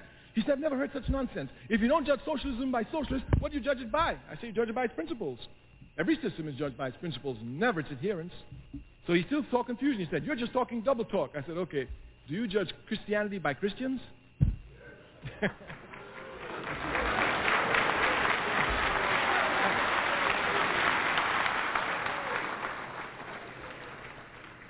So we must not be confused here. Socialism doesn't fall because of betrayal. No system does. The person who betrays themselves goes to the mud, but the system, with its eternal principles, keep marching on. If a system fell because of betrayal, Christianity would have been finished with Judas. At least Judas had the dignity to hang himself. Some of these who betray socialism don't have that dignity. Gorbachev still runs around speaking and picking up 30 pieces of silver everywhere. Yeah. So socialism is an economic system, and there can only be two in the world, capitalism or socialism, because every economic system must answer one fundamental question. Who will own and control the wealth of the country? Who will own and control the means of production? The question can only be answered two ways. Either a few will own or everyone will own. It's as simple as that. And under capitalism, we say, please summarize that we might have. No, I'm going. I thought I had 20 minutes. It's my time. I thought I had 20 minutes. I was going by the clock. How much time do I have left? I'm sorry. Maybe I'm off. That's what I thought I did. I was watching it. No, I'm watching my clock. I'm irresponsible. I'm revolutionary. I go by time. I got my clock right. Matter of fact, I can say it in 2 words, Black Power. And today we've gone to 1, Pan-Africanism. Yeah. So there are only 2 economic systems, and it's going to be capitalism or socialism. Capitalism is a backward system. There's no need to discuss it. Certainly anyone who's been made a slave by capitalism ought to be hesitant in trying to support the system. But as a conscious African, I must be against capitalism, and I must, of course, seek to destroy it. So when you speak of Pan-Africanism, you must understand you speak of socialism. And we want to underline there's only one socialism out here, and that's scientific socialism, whose principles are abiding and universal. There's no such thing as African socialism, Chinese socialism, Russian socialism, Arab socialism. There's only one socialism. The confusion arises over ideology. That is that which guides you towards your objective. So we're saying clearly here, Pan-Africanism is not an ideology. It is an objective.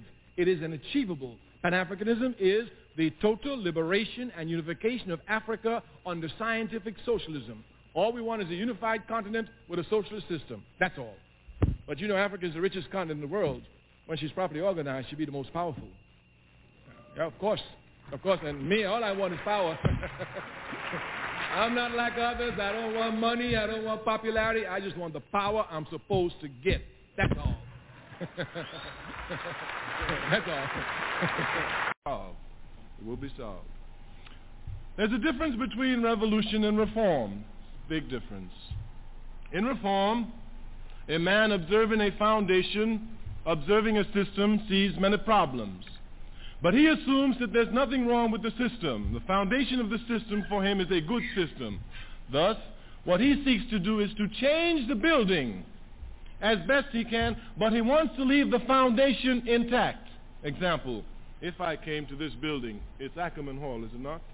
If I came to Ackerman Hall and I looked at the foundation was falling. It was just falling, couldn't possibly stand. If I were a reformist, I'd say, okay, put a piece of board over that. So we cover the foundation. We haven't touched it, and then I'll come here and say, put a window there, put a door here, put a frame here, put 2 rooms where there used to be 1. What I'm doing is reforming the system. I am trying to make it look different, but I'm keeping the same rotten foundation. You must understand that, because this country is full of reformists, black people notwithstanding. And these reformists have a tendency to deceive you, to let you believe that things are really being changed, when in fact the foundation has not been touched, and the longer it stays, the more rotten it becomes. The more rotten it becomes. A revolutionary comes into the building, observes Ackerman Hall, and says, looks at the foundation and said, hey, this foundation is filthy, it's rotten, it's corrupt, it must be torn up. A new one must be put in its place. Once he makes that decision, and once that theoretical decision which he's made is demonstrated actively in his day-to-day life, you have a revolutionary. Thus, a revolutionary is not someone who seeks to reform a system, he's someone who seeks to replace it. I'm a revolutionary. I'm not a reformist. I want the American system destroyed. It must be destroyed and has to be replaced. Has to be replaced. There's no ifs, ands, or buts about it. Again, I'm not calling for revolution. I see it coming, and I want to be part of the solution. I don't want to be part of the problem. I've been the victim too long, so I want to be part of the solution. I am saying that all of us must opt for revolution. All of us must opt for revolution. Now, revolution is very scientific. There's nothing emotional about it. There's nothing emotional about it.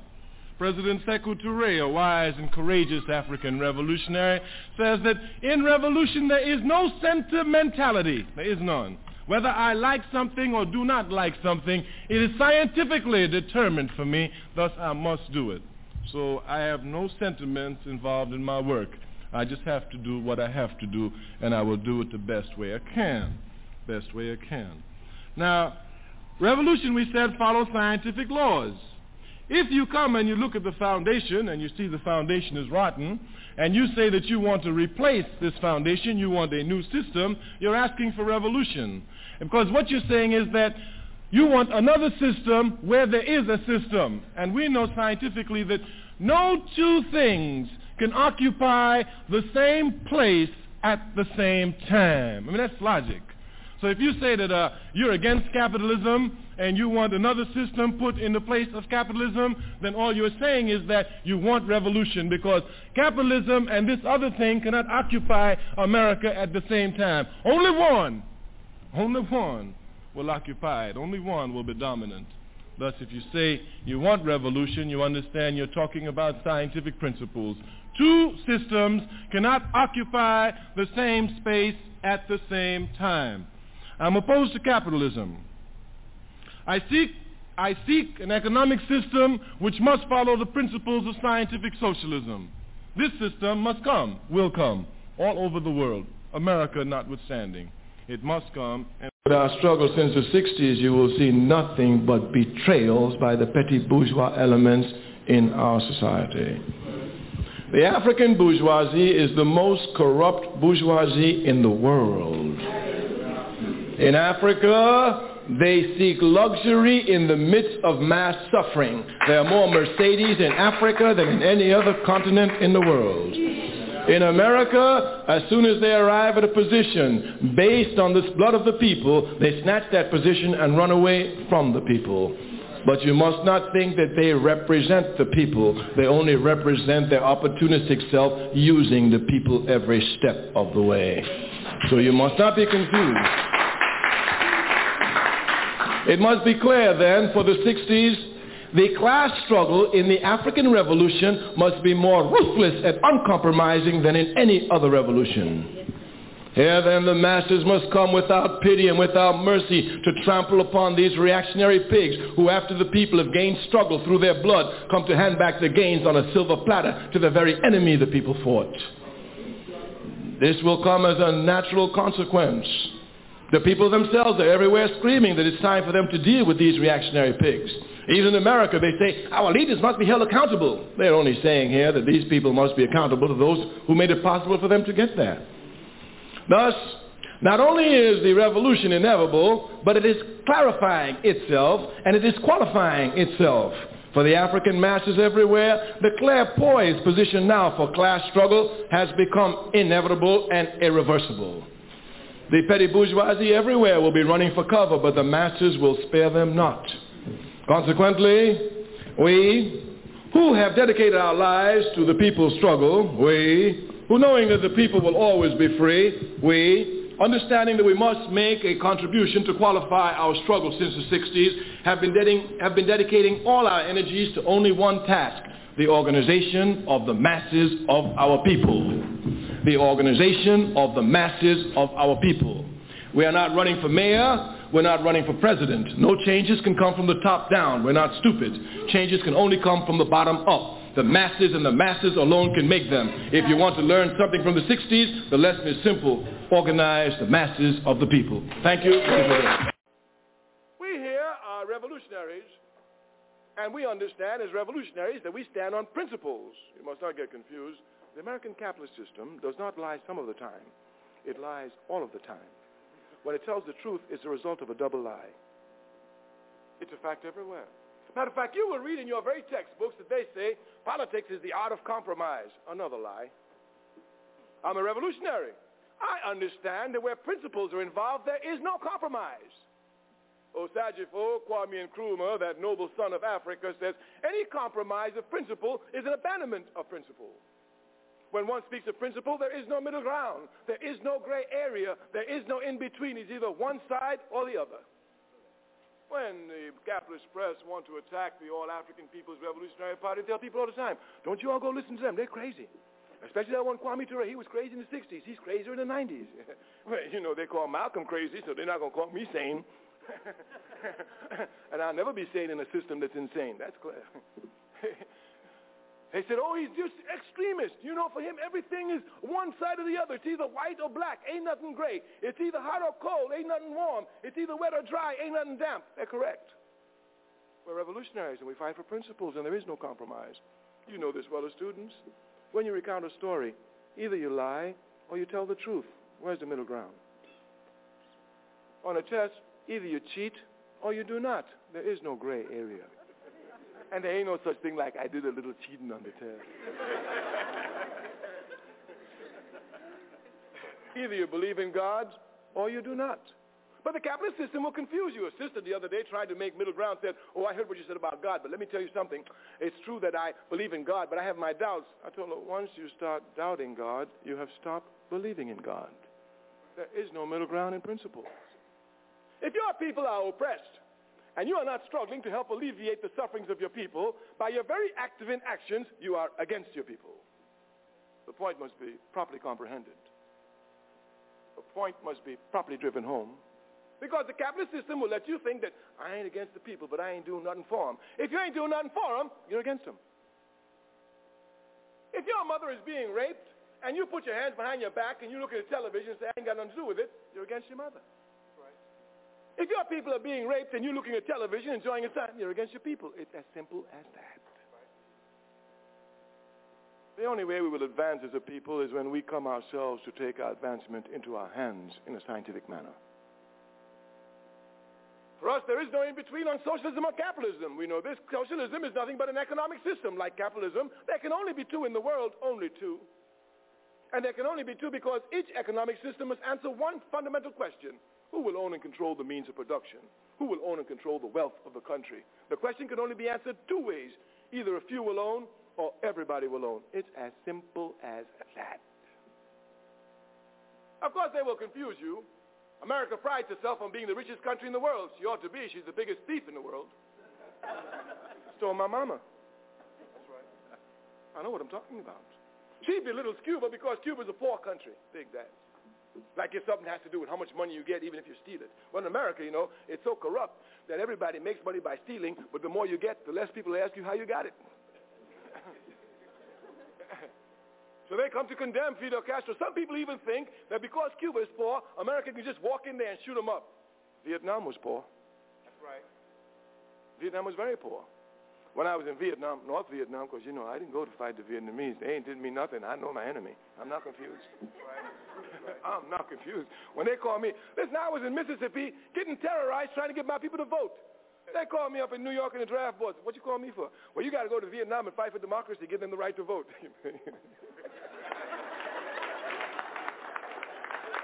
And they said it with a straight face.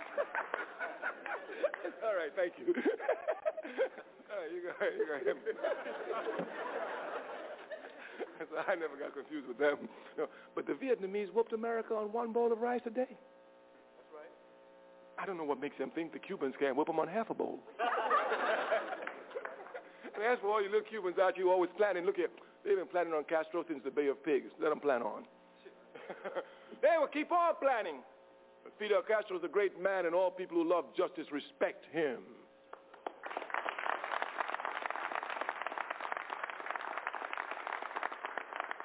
Look at the situation. Cuba is a poor country, of that there is no question.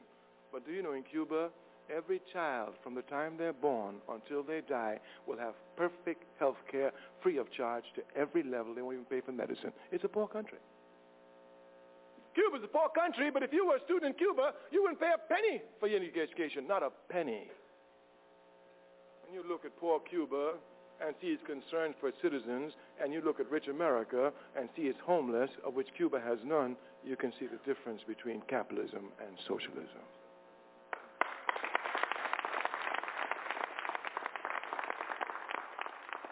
Socialism is an inevitable system. Don't you worry about these Cubans out here. Listen, they have so much disrespect for us that, you know, they're the only group in the country that picketed Mandela. I mean, more poor Mandela. Look at him. I mean, if they picket Mandela, what they going to do to me? Well, Mandela's calling for peace. I'm calling for shotgun. Fire them up. Shoot them all. We'd like to welcome you back to Africa on the Move. As you have been listening to Brother Kwame Ture as he speaks to the essence of struggling for our liberation and unification as a people. We will be discussing this issue with our political panelists and analysts in a few minutes. But before we do that, we have a few announcements we'd like to share with you.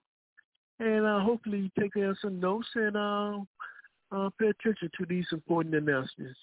We first would like to bring Brother Haki back in before we make an announcement on Africa on the Move in collaboration with the African Wellness Association Ture to Cuba. Before we give you that information, we just would like to bring Brother Haki in, who represents the African Wellness Association, and just give us a little bit update on why it's important that they are going to Cuba and why we should come and support our brothers and sisters in Cuba. Brother Haki can enlighten our people a little bit on the importance of Cuba and why we should be in support and solidarity of the Cuban people and their revolution. Well, you know, Brother Africa, you know, Cuba is the embodiment, you know, of what society could be. One of the things, you know, when you look at it in terms of the very fabulous achievements of Cuba, whether it be economic, whether they be social or political, when you look at these achievements, then one thing is very, very clear. Cuba has the kind of institutions that really is the epitome of what order is good with society. Now, if we contrast Cuba with what's going on in America, then clearly there is a great disconnect in terms of the two. Cuba, on the one hand, values humanity, and as a consequence, is reflected in terms of the achievements of the people. In America, supposedly one of the richest countries in the world, probably the second richest in the world, when you look at it in terms of the abysmal conditions that people are subjected to on a daily basis, we give one pause in terms of just how viable this system is. So Cuba is an example that's the real testament in terms of what the world could be. And so by going there and supporting the Cuban people and the opportunity to observe the Cuban people and actually talk to them, then we get a deeper understanding in terms of why institutions are so indispensable in terms of bringing the idyllic kind of society. So Cuba gives us that example. So one of the things I encourage people to do is that when you're there, to ask Cuban, any questions that you may have, irrespective of your perception, raise the questions with Cubans. So one of the things that Cubans are very, very aware in terms of what's going on throughout the world, and if you contrast that with America, most people tend not to understand much about what's going on in the world. But in the context of Cuba, the people tend to be internationally minded, and so as such, it speaks to the prevalence of the notion of education in Cuban society. So clearly, going to Cuba, is enlightening. So I encourage people to go to Cuba first and forehand to see for themselves exactly what makes Cuba such a great place, and to understand why Cuba is, for the Americans, the embodiment of all that is wrong, simply because Cuba dared to expose America for its hypocrisy. So I encourage people to go to Cuba, see for themselves firsthand, ask those questions in terms of Cuba, and make the decision for yourself in terms of the viability of Cuba.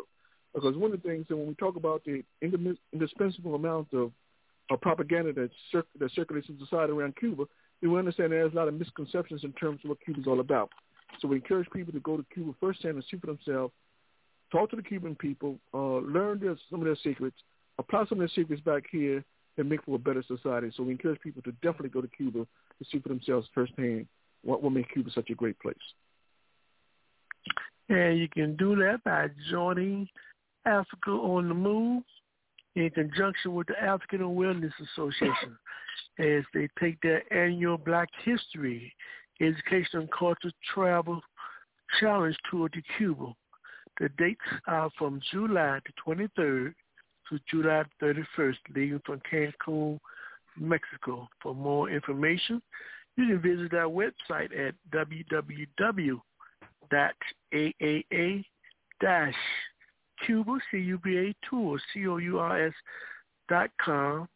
or you can call 804-549-7492 or 202-714-9435, or just email the African Awareness Association 2 at Gmail.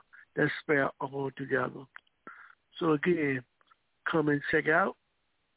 Show your love for your brothers and sisters in Cuba. Cuba has done so much for Africa and African people. So begin to make that move right now. Next, we'd like to bring in our Brother Anthony. Brother Anthony, one of the things we like to do is always give people information that they can use as a tool for liberation. And one of the things we are being privy to this weekend, there is an organization, Pan-African Roots, and from the barricades, Brother Bob Brown, who has been a true warrior, a true Pan-Africanist and revolutionary who has been fighting for the liberation of our people probably for over 70 years of his life. And he has given us a pointer, a way to maybe view what's going on right now between Russia and Ukraine, and we would like to share his message that he sent to the world the other day. Brother Anthony, can you read that statement for us? Certainly.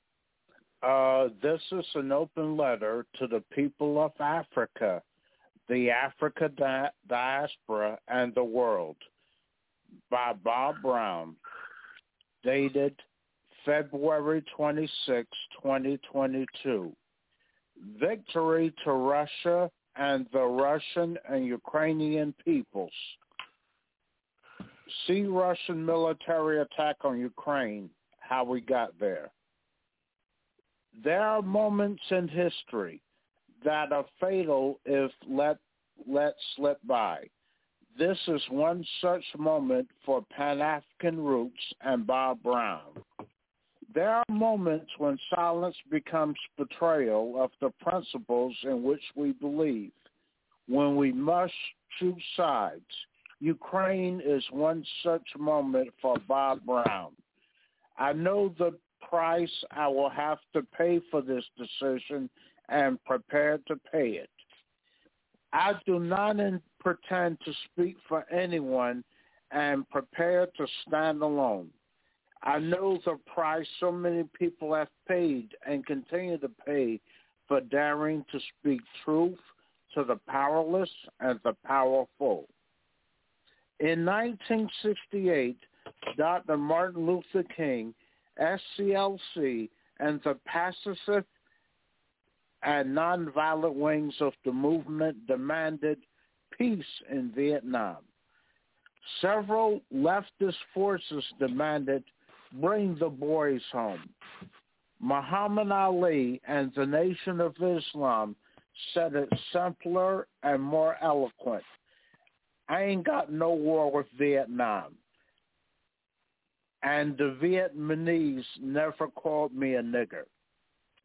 Osashifo Kwame Nkrumah was overthrown for daring to go to China and Vietnam in search for peace and ultimately for the victory of oppressed humanity. The radical and revolutionary wing of SNCC and SDS shouted, "Hell no, we ain't going. Smash the draft," and victory to the Viet Cong. I did not go to Vietnam. The draft was smashed and the Vietnamese won. I know the price they paid for this victory. I know the price that Russia paid during World War I and World War II. The United States and Western imperialism has been at war with Russia since the Russian Revolution of 1917. The United States and its agents and co-conspirators are waging war, and COINTELPRO and COINTELPRO-like operations in every corner of Africa, the African diaspora, and the world. Enough is enough. My slogan is consistent and simple. Victory to Russia and the Russian and Ukrainian people. I know that I am correct principally. Perhaps you know it as well. I respect the right of other forces on the left to have their perspective and to pursue their strategy and tactics, even if they disagree and disrespect me. God blesses the child who has his or her own. Success to the current wave of study, work, and action in the eternal quest for peace and justice. I do not respect the policies or practices of the U.S. government or any of its agents and co-conspirators, regardless of the color, gender, language, or spirituality. I've heard that bullshit before. I do not agree with or respect the Clintons, Obama, Biden, or Harris, Bush, or Trump. And I asked the question we asked of LBJ in 1968. How many have you killed? And how many are you killing today? They were not principled or right in 1968. They are not principled or right in 2022. And they will never be principled or right. The anti-people's forces are on the offensive in every corner of the world. Enable and empower the people to go to Zoom and the barricades in every corner of Africa, the African diaspora, and the world, any way and every way you can. Give peace, nonviolence, and diplomacy a chance. Give defensive war, people's war, and just war a chance as well. Victory to oppressed humanity by any and all means necessary, available, and principled. Stay safe and strong. Bob Brown. And we also would like to make you aware that the Pan-African Root Publishers has published volume 1 and 2 books titled We Demand a Full Disclosure and Digitalization of All Slavery Era Records. Volume 1 and 2 by Bob Brown. If you would like to publish those excellent books, please do so by going to the website www.a-aprp.gc.org. So those are our announcements for today's program. We now will continue our discussion as relates to part 2 of our theme, Kwame Ture and Liberation. You have just heard some of Kwame Ture's positions on various issues and topics as it relates to our people striving towards getting our liberation and becoming unified. I'll start off with you, come to you, Brother Anthony, since you are a continuator and inheritor on the life and works of Brother Kwame Ture. One of the things you mentioned in his presentation was this issue of understanding our people making a difference between struggling for issues versus struggling against systems. Can you elaborate the importance of those dichotomy, issues versus systems, when you're talking about a people trying to be free, Brother Anthony? Okay, when people struggle against issues, they are struggling against the symptoms of capitalism, which is the enemy of all humanity. And we have to understand as a people that our oppression is systemic. It's caused by a system, capitalism in all of its manifestations, including racism, Zionism, settler colonialism, neocolonialism, imperialism. And we need permanent organization in order to defeat our enemies and obtain our liberation. Those were some of the points that I think Kwame Ture made in excerpts from his presentations. One is that we must be organized as a people, and also students and youth are the spark of the revolution. So it is critically important that we organize them especially. And Brother Haki, as an organizer yourself, can you talk about the importance of our people recognizing that there's a big difference between mobilization versus organization? When you talk about mobilization, you talk about doing things temporary. And when you talk about organization, you talk about doing things on a permanent basis. You often talk about the importance of building an institution. Can you speak to our people that why it's important for us to be organized and not just mobilized as relates to we trying to achieve our liberation and unification as a people? Brother Haki, your response. Yeah, well, clearly, one of the things when we talk about this whole question in terms of organization versus mobilization, first and foremost, we have to understand, fundamentally, is that, the adversary, our enemies, are very organized, and they're organized around the clock. If we're sincere in terms of defeating them, then we have to be equally organized 24 hours a day. One of the things one of the drawbacks in terms of organization is that it means that aside from your daily activities in terms of your search, to survive, a certain amount of your time has to be dedicated toward terms of the pursuit of organization. I think for a lot of people that is a pitfall. They feel like they can't accommodate too. But the problem is that when you talk about oppression or the level of oppression that the African people in particular face in society, that it seems to me that the question around organization, irrespective of the hardships they may impose, is a necessity. One of the things when we talk about in terms of the impending doom in terms of capitalism, in terms of how it functions, then we got to understand that as this thing declines, then we have to understand is that first and foremost, the people in positions of power already perceive African people as the enemy for political reasons. One of the things is very easy from a historical perspective to scapegoat African peoples for the problems of society.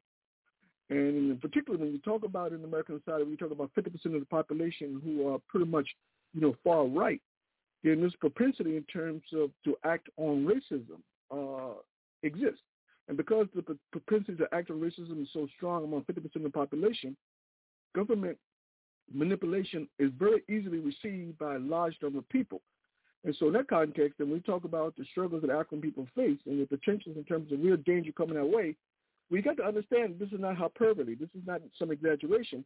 That we understand from a historical point of view, that we understand that society's decline. There are all type of kind of injustices that are going to be perpetrated, within that society. And so in the context of America, we understand that historically African people have always been the scapegoat for society's problems. We understand that to deteriorate, then we clearly should understand that African people are, in fact, going to be the scapegoat in terms of the problems that the society faces. Now, even though these problems are a result of how the system operates, the bottom line is that because of propaganda and the ability to create a narrative would say is that the problem is not how the system operates. The problem is those others. Then people who gravitate toward that message certainly can be easily manipulated in terms of carrying out attacks against people who are perceived, quote unquote, as the other or the enemy. So clearly organization is very, very key. And one of the things, so Brother Africa, I think to some extent, and Brother Kwame didn't raise this, but one of the things when you talk about organization versus mobilization, one of the things is that when we talk about, organization, the thing is that, even in the context of organizations as they currently exist, there's a sort of sectarian strain, a sort of strain that says that, my ideology or my objective is more important than your ideology or your more objective. And we don't see the relevance in terms of, these movements. And my position is that there are relevance in all these movements. And the question for people who are involved in these movements is to understand the relevance of these organizations and to come together to have these discourse, these discussions around which way to best facilitate, your organization's positions in terms of how to bring about change in society. But one of the problems is that, because of sectarianism that exists in the minds of so many people who are convinced that their ideology, their objective is much more pertinent and much more important than others, there's a tendency among those in the movement to actually not to engage in discourse around critical discussions, which are so critical in terms of bringing about unity, to bring about an end to this crazy capitalist system.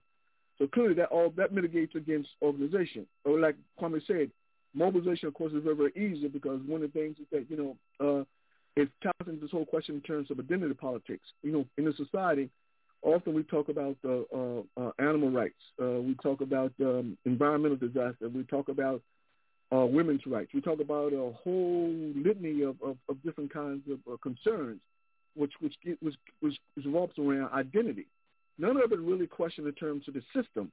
So we have to have some critique that definitively looks at the system, analyze how the system works, and to get people to understand concretely that given how the system operates, that the response has to be a very structured, a very conscious response, for the masses of people in terms of overcoming these kind of maladies, particularly when we talk about the very destructive nature of the system itself, as it manifests itself in terms of hurting so many people.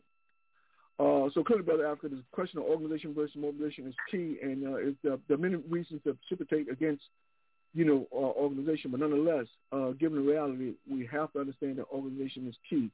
And as you alluded to, when you talk about building those institutions, institutions themselves are explicit in terms of long term. So when we talk about long term and we talk about this fight is protracted. It's not something that you come to some meeting and you march and that's the end of that. It means that you have to continue this process in terms of trying to get people to understand the necessity in terms of organization, necessity in terms of confronting these evils, the necessity of taking a stand when it's necessary in terms of confronting a lot of these evils that exist in society. So clearly organization is key, and of course we encourage people to go about their business of building those organizations. Thank you, Brother Haki. Brother Moses, do you buy into this logic which states, if your people are oppressed and you are not doing anything to help achieve or alleviate their oppression, then by your own inactivity, you are against your people? Where do you stand on that position, Brother Moses? You're either part of the solution or you're part of the problem. You're either part of the solution or you're part of the problem. So, like, if you're not actively trying to liberate your people, then you are part of the problem. There's no middle ground there. Okay, and Sister Eleanor, your response to that? My response to, would you state the question, please, brother? Your response to this issue of if your people are oppressed and you are not doing anything to alleviate the oppression of your people, then by your own inactivity, you are against your people. You're clearly a part of the problem, Brother Africa. But I was thinking of some things at hand as a human rights activist and as an artist. I'm concerned with this whole thing happening in the Ukraine right now, Brother Africa, and I stand in solidarity with the people right now, because what seems to be happening for myself, I would ask the government, I would ask the Russian Federation to immediately cease fire and to use diplomacy as a way to address the issues concerning a peace and security in these two regions of the Ukraine called Donetsk, or I'm not sure if Donetsk, Donetsk, and the other Shuhansk. I just think that right now, Brother Africa, we have to oppose any act of war that any nation state or international actor promotes. I am opposed to the whole culture of violence based on, this permanent militarization and armament and that we see going on, inciting the public, causing global fear. Nobody's benefiting but the big war machines and the producers of big weaponry and this kind of thing. They had to pull out of Afghanistan, so they're already beefing up. And we also see the problems of Belarus that had gone, no one was addressing the issues in Belarus, and it borders the Ukraine and Russia. So we see right now, I think the people have to stand up, and I feel like I just have to stand up and say that I stand in solidarity with the people of the Ukraine, and I stand in solidarity with and I urge all nations, states, and all governments of the world to work towards peace, and that anytime we create war, we not only destroy human life, but we destroy the planet. And it's time that we stop supporting these capitalist ventures that this war machine utilizes around the world. And I just think I had to say that this evening, that a culture of violence based on some kind of permanent military development, and that we need this increased armament, and we need to construct some kind of military force to protect ourselves from someone else such as Russia, I think it's outrageous, and I think that we need to have some diplomatic negotiation going on right now, Brother Africa. I feel so much fear and anxiety as just an individual because I'm concerned about what President Biden might do. I'm concerned about what Pushkin is doing, and we just need to stop this global militarization and demand that the nation states, the world governments get together and negotiate and bring an end to this violence. And yes, when you fail to do nothing, when something happens in your community or happens to your people, then you are clearly a part of the problem. Thank you, Sister Eleanor. Other panelists can weigh in, but I would just like to make a response to this notion of about against walls, all walls. There are such things as the people wall, a just wall. We know at some point in time the reality is there will be contradictions and there will be battles that may not be able to resolve them by diplomatic means. Now, I am not one of the opinion that would make a judgment against Russia in terms of saying they didn't want a diplomatic means. I am not one to take that position based upon my understanding of its history, ongoing battle, as Brother Haki alluded to earlier at the beginning of the program. Ever since 1917, the West has always tried to find ways to undermine and dominate the people in that region, in the area that they call Russia. I also know that in this world, the West have gone all over the world to create issues where there'll be conflict. And I know that in this battle of geopolitical struggle, no country going to sit back and allow themselves to be in a position of being vulnerable or be in a position to be dominated.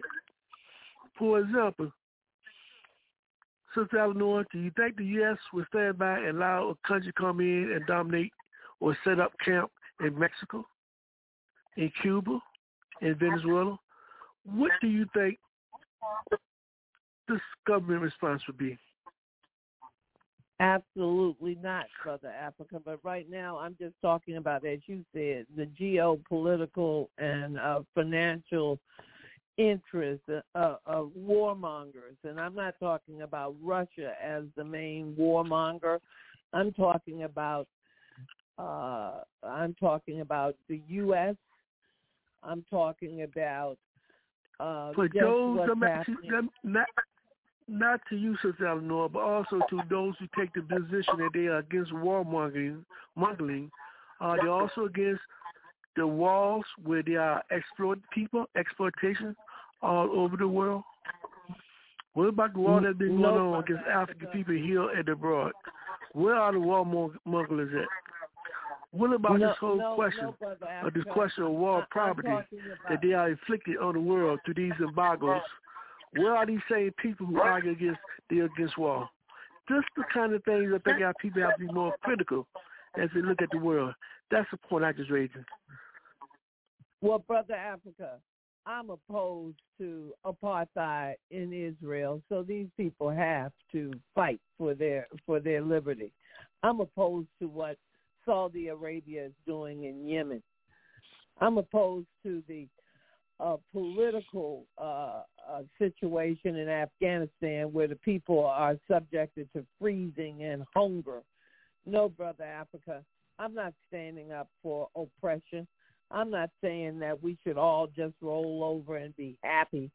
I'm just talking about right now, in this very situation, the people, these global governments, this NATO, to get more factual information out there and stop pushing the war machine, the buildup of armament in the NATO nations right now, the militarization of the European continent.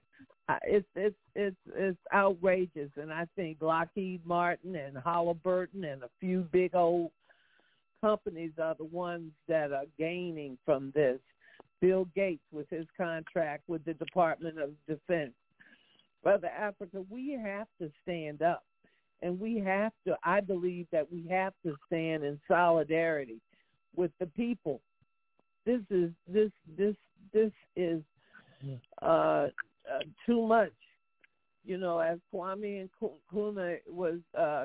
Kwame was talking about neo-colonialism and the impact it's had on Africa. We want to see justice in the world, Brother Africa.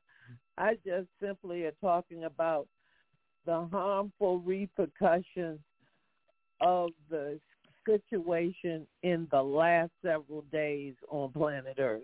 Right now, we have people dying from mudslides and everything else, and we're not thinking about the earth. We're not thinking about the health of anyone. We're just thinking about war and military buildup. Sister Eleanor, I will open up the mic to the rest of our panelists for the day, and we're not going to make it becomes a dialogue between me and you. But we want you to people something to think about and different perspectives. Now, to my panelists, I will open this up to the rest of the panelists, but I do say this. When we talk about walls, Africa has been a wall ever since the first coming of people from the outside, as well as inside. So when we talk about walls, are we talking about the continued war that's still going on in the Congo, the continued war that's still going on in Tanzania, they call it South Africa, the continued war that's still going on against African people here in the West? So I don't hear the same kind of sentiments. That's all. Brother Anthony, Haki, Moses, I'll open up the mic. We'd like to hear your thoughts before we close out tonight on Brother Kwame Ture and his question of liberation. Go ahead, Brother Anthony. Certainly. If you recall the open letter to the people of Africa and the African diaspora and the world that I read from Brother Bob, I think it's clear. Let's see if anyone is against NATO expansion, which all peace-loving and justice-loving people should be, then you should want victory for Russia, the Russian and Ukrainian peoples, because right now, because the media is controlled by capitalists, that is the only conflict we're hearing about.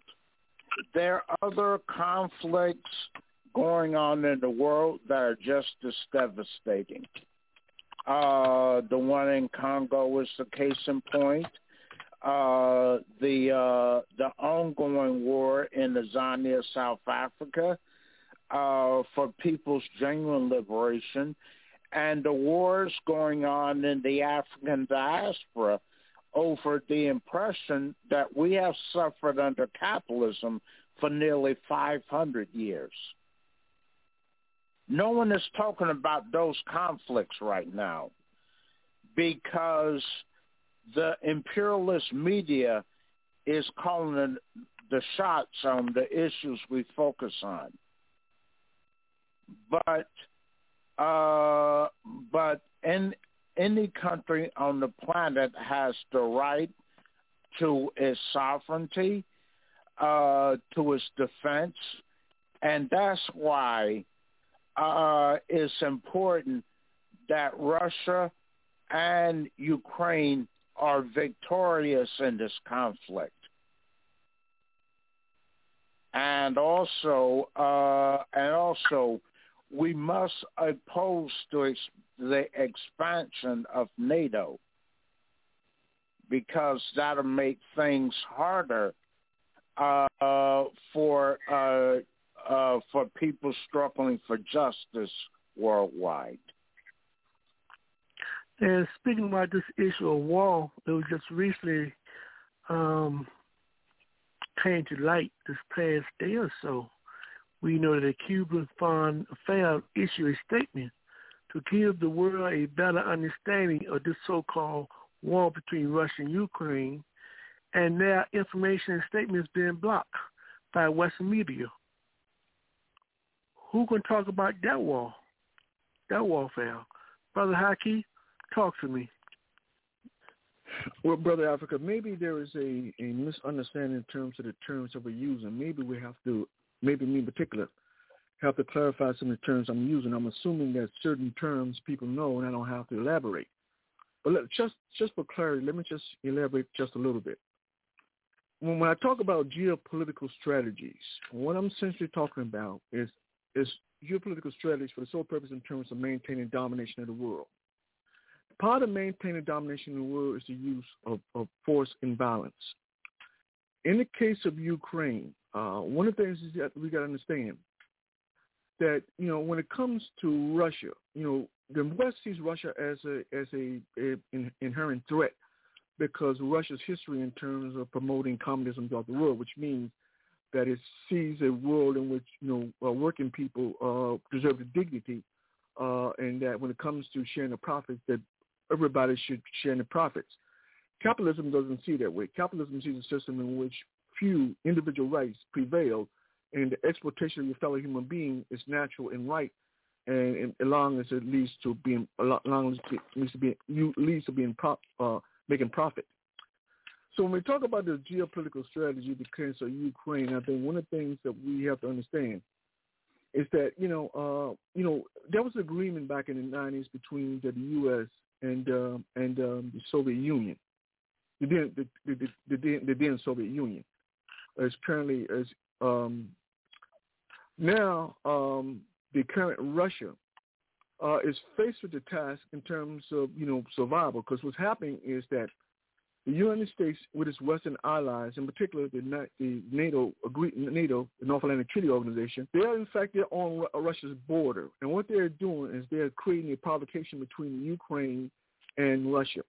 In Ukraine, you got in Donetsk and Luhansk, you have these people who identify with the Russians, who want to be part of the Russian Federation. Well, the U.S. sees this as a inherent threat, and so what they're doing is they're creating a provocation between Ukraine and Russia around this whole question in terms of these people attempting, to be part of Russia. It's not that Russia is initiating the violence or the aggression. It's the U.S. And the U.S. does it for a couple of reasons. Number one, historically, the U.S. has been successful in terms of making sure that Russia expends a tremendous amount of money in terms of warfare. It was a successful strategy. In fact, one of the reasons why Russia had to capitulate to America was because they spent too much money in terms of war. U.S. propaganda was effective in convincing the Russian people that you got to match spending with the U.S. In terms of making sure the U.S. is not in a position to militarily overthrow Russia, and so therefore Russia continues to spend lots and lots of money for that sole purpose. Of course, it was part of a ploy, but see, here's the thing: the U.S., because it can arbitrarily print money up, in position strategically to create to finance wars and to military hardware. Russia doesn't have that same advantage, and so Russia, being somewhat at a disadvantage, spent lots and lots of money in terms of the accumulation of military weaponry in an event America decides to attack Russia. It caused the Russian economy to collapse, and the U.S. was very successful in terms of doing that. The Russians learned from that mistake. They won't do that again. Secondly, we have to understand that when it comes to someone at your door, someone right at your border, being financed by the United States. In this particular case, we talk about Ukraine being financed by the U.S. not only monetarily, but we're talking about in terms of military hardware being sent, both offensive and defensive weaponry, being sent to Ukraine for the sole purpose of threatening Russia. What do you think Russia's going to do? What choices do they have? Because the provocations are very, very real. But again, the U.S. benefits from these provocations, and they want those provocations. So when we talk about we want peace, we want a just world, if you really want peace and just world, then you got to destroy capitalism. That's no other way to put it. I thought we were making it pretty clear with these discussions, around what the intrinsic evils in terms of capitalism, but apparently we're not making the argument clear enough. So now let me just be more succinct and say clearly that if you want peace in the world, then you have to destroy capitalism. And so the whole point in terms of he said, it's not the Ukrainian people have a problem. The Ukrainian people don't have a problem. That's not the problem. The problem is that you got the President Zelensky who's being corrupted and deceived, by Western powers. You see, just like a lot of leaders around the world. We always talk about corruption in Africa, but you got corruption throughout the world. And so you got leaders like Zelensky who are willing to play ball because he's going to be compensated from playing ball. And historically, it's always been the case. All the Ukrainian politicians always receive huge amounts of money from the U.S. government in terms of playing ball. And so from a geopolitical point of view, we have to understand that there can be no peace as long as capitalism exists. Western nations play this game because they understand as long as you can create instability in the world, as long as you can keep people fighting each other, as long as you can keep people hating each other, as long as you can keep people poor, as long as you can keep people uneducated, as long as you can keep people hopeless, then the Western nations prevail. And that is a strategy. It's part of a geopolitical strategy. So there is no peace without destruction of capitalism. You can talk about peace all day long, but as long as capitalism exists, there can be no peace because it's not predicated on peace. Remember earlier we talked about the fact that we talk about debt is money. Well, if you had peace, there was no money to be had if they had peace. If everybody lived together, everybody ate, everybody had food, shelter, education, things they need, there'll be no excess profits to be had. So you want instability, you want fighting, you want all this stuff because it generates debt. And generating debt, increase money. In creating money, you create more money for the wealthy. That's what capitalism is all about. So there is no peace as long as capitalism exists. So we got to stop fooling ourselves and thinking, that somehow if we just support the Ukrainian people, then it's going to be all right. Without understanding that the catalyst or the people who are actually responsible for initiating all this destruction in between Russia and Ukraine is Western countries, in particular the United States and the UK. They're particularly responsible. And you got to understand that when you talk about the decline of the Western economy, particularly the decline of the West of the United States, then you got to understand that this decline is real. Despite centuries of having it their way, the bottom line is these countries are hard pressed to provide for their people. All the contradictions, all the problems in terms of how money is created, who gets the money, how the money is spent, all of that is creating problems for Western powers. They have no other recourse but more and more war, not just in the Ukraine but throughout the world. Look at poor Africa. They got more military bases in poor Africa than any other place on the planet. Look at the military intervention in Africa. Look at all of them going to Africa. A country like Ethiopia simply said, listen, we want to have central control in terms of our finances, so we don't want the IMF loans or the World Bank loans. Precipitates what? Western or U.S. aggression. So they send military to Ethiopia to throw a coup to get rid of the president who's currently in power, Ahmed, to get rid of him who's in power in Ethiopia. So let's be honest with ourselves to understand. We have to start thinking deeper. I don't know how, I can't make it any clear. If we don't understand how capitalism works, and we see this violence, we see these wars, we see this stuff manifest all the time. When we look at America and we look at it in terms of the inequality, the racism, the poverty, and we look at it in terms of people not having access to food, people not having access to shelter, what is the problem? Why is it that we fail, we refuse to see that there is a catalyst, there is some process behind that make all this stuff possible? That catalyst, that process for all this inequality and suffering and war and destruction and disease, it's a direct result of capitalism. It benefits from all of that. So when we talk about geopolitical designs, let's be very, very clear. You know what I mean? Ukrainian people are not the issue. They're not the issue. They're just pawns. They're just pawns. They have no problem in terms of if people want to be with the Russian Federation, they have no problem with that. The resistance not coming from the Ukrainian people. Resistance is coming from corrupt leadership in Ukraine who are playing ball. And keep in mind, when I keep saying that the U.S. made an agreement that they would not expand NATO, that they certainly wouldn't Ukraine, which is on the border of NATO, when they made those assurances, they lied. Ain't that what they always do? Ain't that what they did to the Indians when they came over here and colonized these countries, this land? Tell the Indians, no problem, we're peaceful. We're not gonna do anything to take your land. We're gonna live peacefully with you. We're gonna coexist. It was a damn lie. What did they do? They annihilated the Indians. They got a long history of doing that. There is no peace.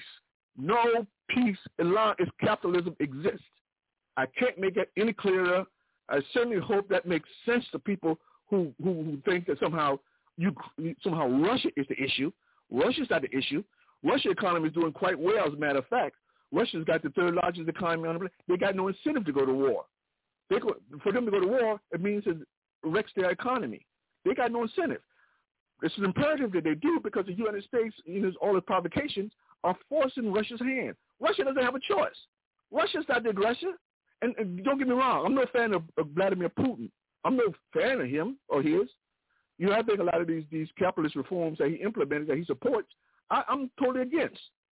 But yet, as a pragmatist, I think Putin is very clear that he doesn't want a war. I mean, he understands that, all those gains that Russia's economy has achieved are in danger of being undermined by war. So he is very pragmatic in that case. So if we really want peace, we really want freedom, we really want justice in the world, then you got to destroy capitalism.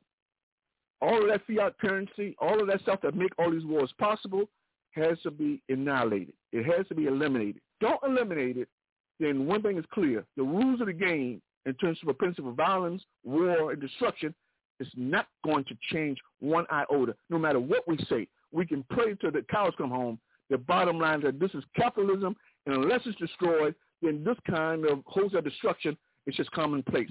It will continue to go on and on and on and on and on. And as an African person, one who deeply loves Africa, and to see the destruction visited upon the continent of Africa, it makes me very, very sad. But at the same token, I understand that given the kind of corruption, given the kind of individualism, the kind of opportunism that exists among African leadership, I understand that it gives Western geopolitical strategy the upper hand. So we got our work cut out for us in terms of, getting rid of these kind of leaders and bringing forth leaders, people who are revolutionary, people like Kwame Ture, Kwame Nkrumah, Sekou Ture, Simone Michel, Thomas Sankara, Zikwe, African leaders who really care about Africa and African people, African leaders who really care about humanity. Unless we can devise some strategy in terms of making sure that those kind of people come to power, then the geopolitical designs of the West will be effective. Henceforth, there will be no freedom, there will be no justice, there will be no humanity, there will be none of that stuff. All you get is more destruction, more death, more destruction, more chaos, and more war. I hope I made that clear enough, and I close with that.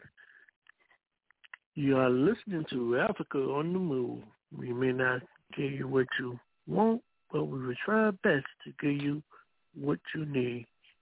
We will speak truth to the powerless and the powerful, and we will give you information so that you can use it as a tool for liberation.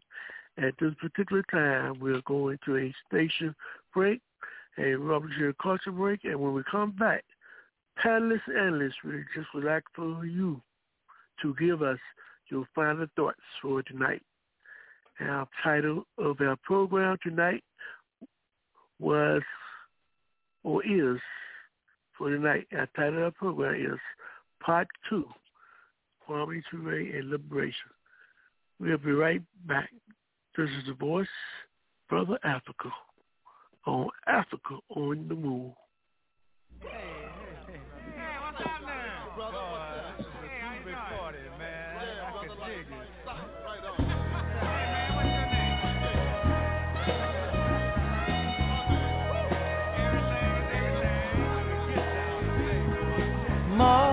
Mother, there's too many of you crying.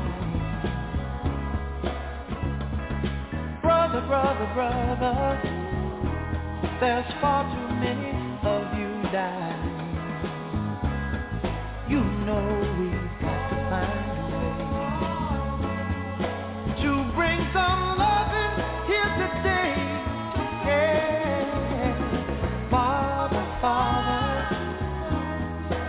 don't need to escalate. You see, war is not the answer, for only love can conquer hate. You know we've got to find a way to bring some love and here today. Picket line and picket sign. Don't punish me with brutality.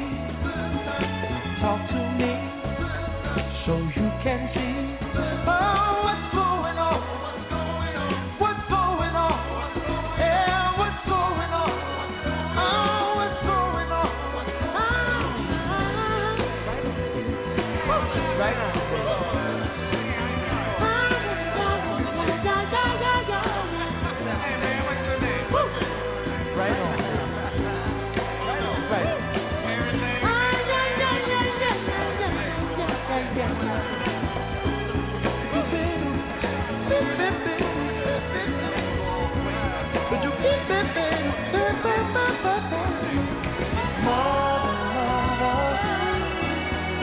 Everybody thinks we're at home. Oh, but who would they judge us? Simply cause our hair is long. Oh, you know we've got to find a way. Bring some understanding here today. Pick it loud and pick it sound. Don't punish me with brutality. Come on, talk to me so you can see what's going on. Yeah, what's going on? Tell me what's going on. I'll tell you what's going on. Right on, right on.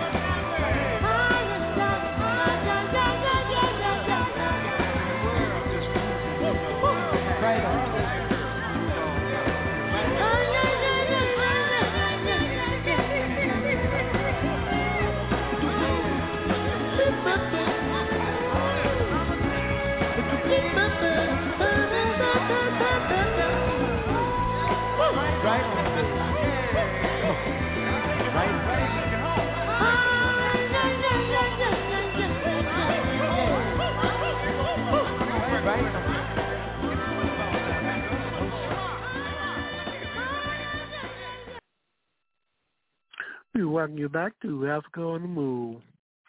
This is part 2, Kwame Ture and Liberation on the 27th day of February 2022. Right now, we're going back to our political panelists and analysts for today. And we will ask each one of them to give us their final thoughts for the night. And we'll start off with Brother Moses. Brother Moses, your final thoughts for the night. Yeah, it's time to wrap this thing up. I think it's been interesting. I think we have to really take this thing about organization seriously in terms of the objectives of what we're trying to accomplish with the organization. And the objectives and the organization go hand in hand, and because it is a political economy, and I think we're just going to have to continue this struggle, and I'll see you next week. Thank you. And we thank you, Brother Moses, as always, for your contributions to today's program. And we now will go to our sister, Eleanor. Sister Eleanor, your final thoughts for tonight. Well, I just want the public and the fellow analysts to understand that my discussion tonight was on the U.S. militarization of NATO and the building up along Russia's border, Belarus, the Ukraine. This is an outrage, and I think that we have to stand in solidarity with the people because there's a lot of disinformation out there, and the building up of military equipment in NATO nations is a problem. This is not the way the world should be moving, and the expansion of NATO. I talked about Halliburton. I think of Lockheed Martin. No one benefits from this kind of escalation but the big, big war machines here. We're a military expansionism is what we seem to be about. And no, Brother Africa, the U.S. wouldn't tolerate anyone in Mexico pointing armament towards the U.S. or anything else. That isn't even a question. The question is what we're doing abroad right now. I just think that the public needs to be aware of it, and it is we are being warmongers. It's for capitalist gain. They are our largest corporations after consumer corporations like Amazon, and the workers need to be aware of what's going on. The people need to be aware. So thank you so much, fellow analysts. I hope you understood. I did bring up the Congo, the issues in the Congo, and right now we just have to continue to stay united and to continue to pay attention to what's going on Mother Earth and try to protect Mother Earth and think about reducing our carbon footprint, and know that as human rights advocates and as people, and the ending of this wonderful month founded by Carter G. Woodson, that liberation, education is liberation. So, we take one step forward every day. Thank you so much, and have a wonderful evening, Brother Africa. And thank you to the fellow analysts and our listeners. And you do the same, Sister Eleanor, and we thank you for your contribution to today's program. And we will now go to Brother Haki for his final thoughts. Brother Haki. Brother Africa, one of the things, I often, when I search the world for information, I try to find as much as I possibly can about, progressive or revolutionary African leadership. I'm pleased to disclose, to find out that Ture is one of those African states who is standing proud and independently, in which it refuses to accept IMF, World Bank, IMF loans. In other words, the leadership position is very, very clear. Rather than be a slave for the West, we are developed on our own. And I really admire the Eritrean people for that kind of position. And I also got to give somewhat of a shout out to the Mali, the Mali military, at least those in positions of leadership. In terms of at very least they oppose the uninvited foreign troops on their soil. So for them, I think that's somewhat a quantitative move forward in terms of actually telling the West, in particular France, listen, I don't want your people not invited here. Get out of my country. That's good. That shows the sense of autonomy is alive and well in Africa, and I'm very happy to see it. Of course, there are many other things that have to change in context of what's going on in Mali, but at a very minimum, I'm at least happy to see that the provincial government of Mali at least told the French to get the hell out, and so that's good.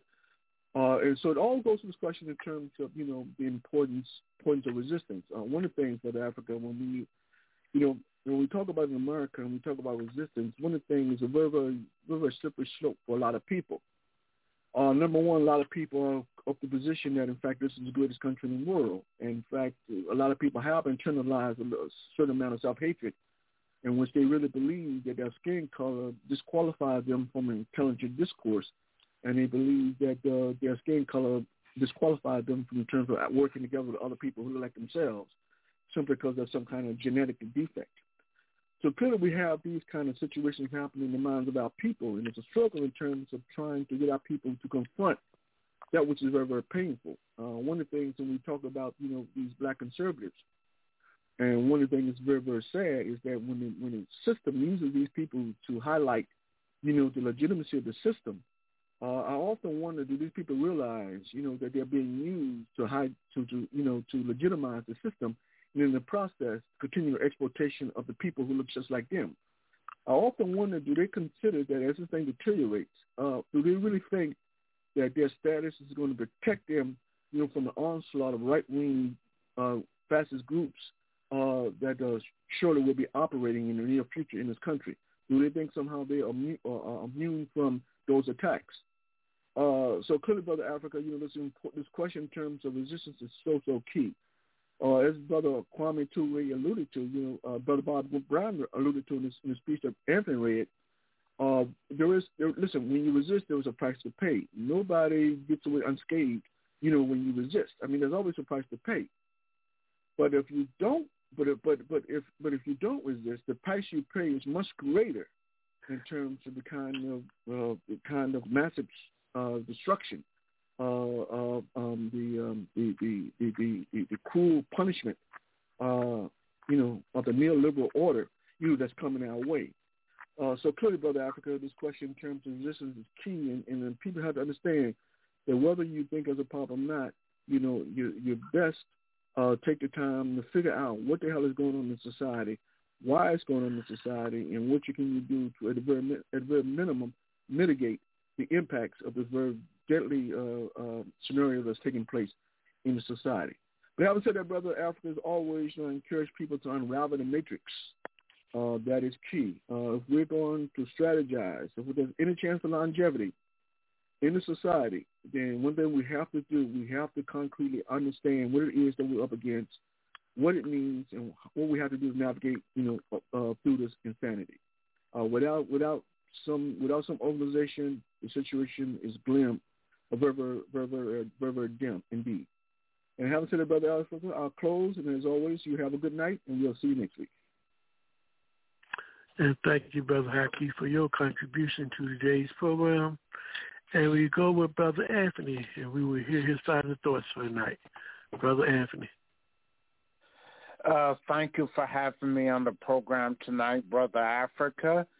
And thank you as well to the fellow panelists and the listening audience for taking time to check out this program tonight.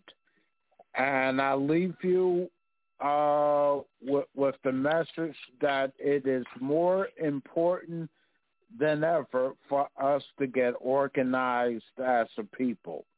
We must have permanent political organization in order to defeat all the enemies of Africa and humanity and to bring about our liberation.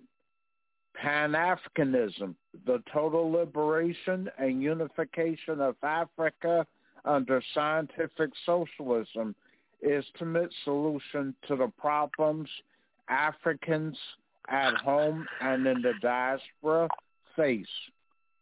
And people can find out more about our objective and program by checking out our website, www.a-aprp-gc.org.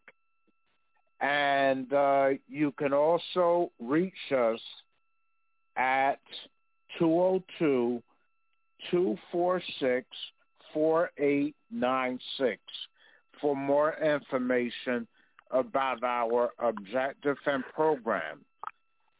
And bear in mind that whatever knowledge we have to share it and join an organization that is working to achieve Pan-Africanism. And the name of your organization and its website again, Brother Anthony? The name of our organization is the All African People's Revolutionary Party, GC. Our website is www.a-aprp-gc.org. And we can be reached at 202-246-4896.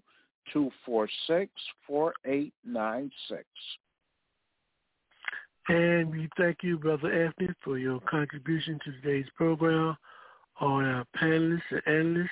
And, of course, we thank our listening audience and our friends who support us for allowing us to come in your homes this evening where we can speak truth to the powerless and the powerful, and to provide you with information so that you can use it as a tool for organization. And we know that the greatest weapon that our oppressed people can have is the weapon of organization. So to all my brothers and sisters, to those who want to move forward and fight against oppression, we encourage you to let's get organized. So until next time, we always strive to go forward ever and backwards never. And we're going to leave you with question for the month, which has been reported from the Sudan 2021 gold export exceeded $1.7 billion. That's about 40% of Sudan export. This came from the Sky News Arabia and Rutgers Press on the February 22nd, 2022. Now, given the fact that it has been reported that in Sudan, gold export has reached at least $1.7 billion, we come to ask you this question. Why Sudan is being viewed as a country of poverty and handouts? Think about that. We see next week. This is Brother Africa, and this has been Africa on the Move. And if we had all the money in the world, what would we do with it? If you had all the money in the world, what would you do with it? So we leave you with music of inspiration and liberation. We'll see you next week.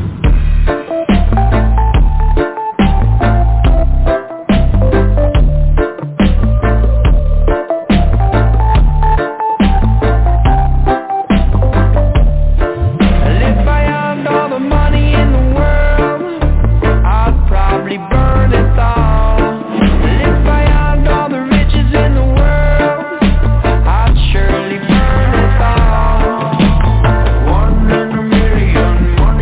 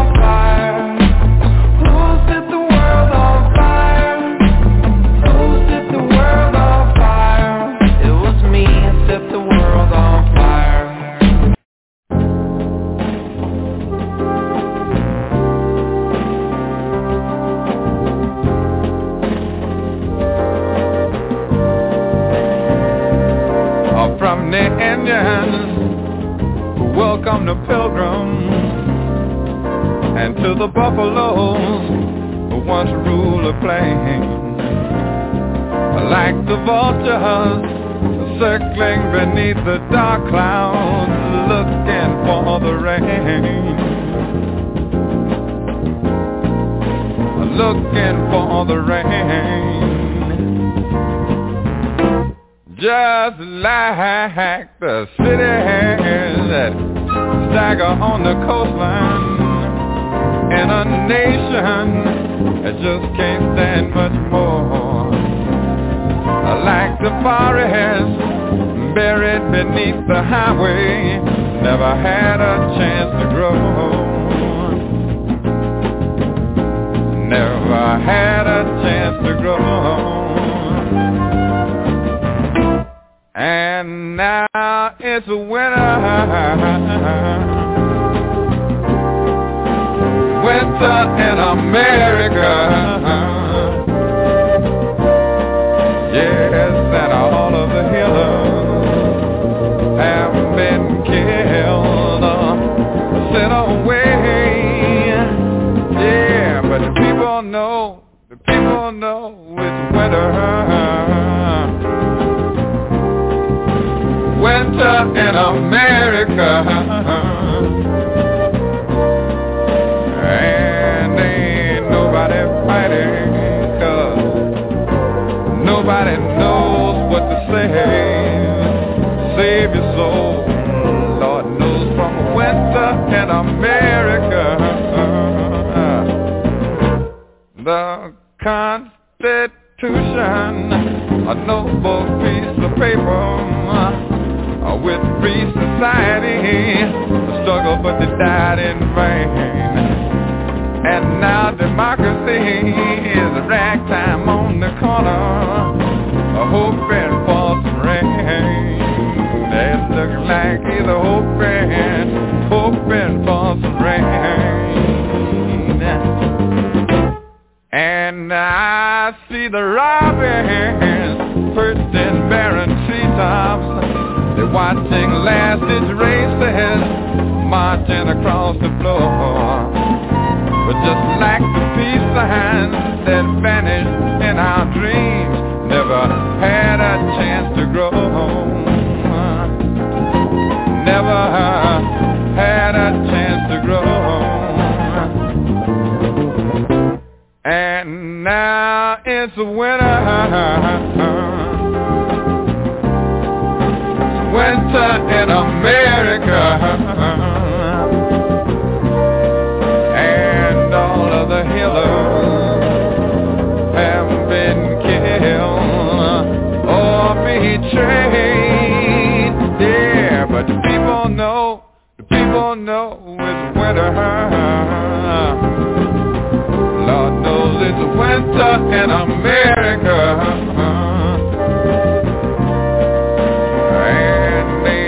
Nobody fighting, 'cause nobody knows what to say. Save your soul from a winter in America. Sick.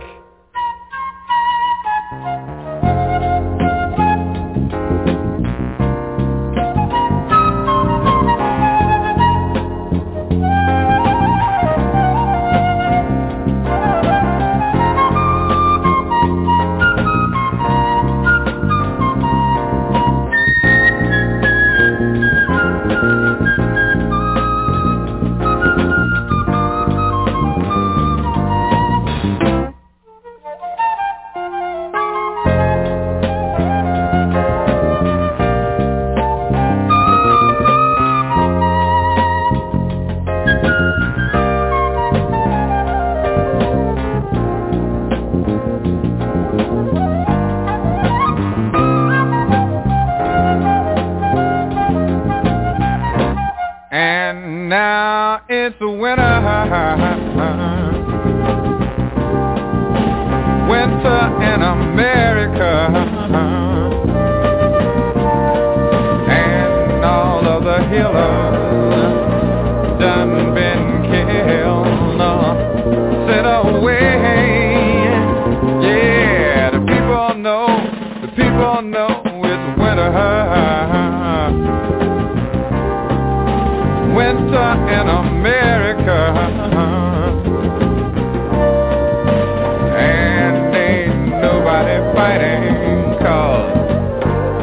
nobody knows what to say.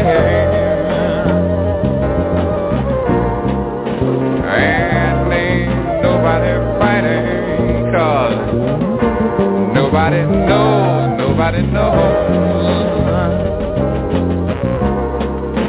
And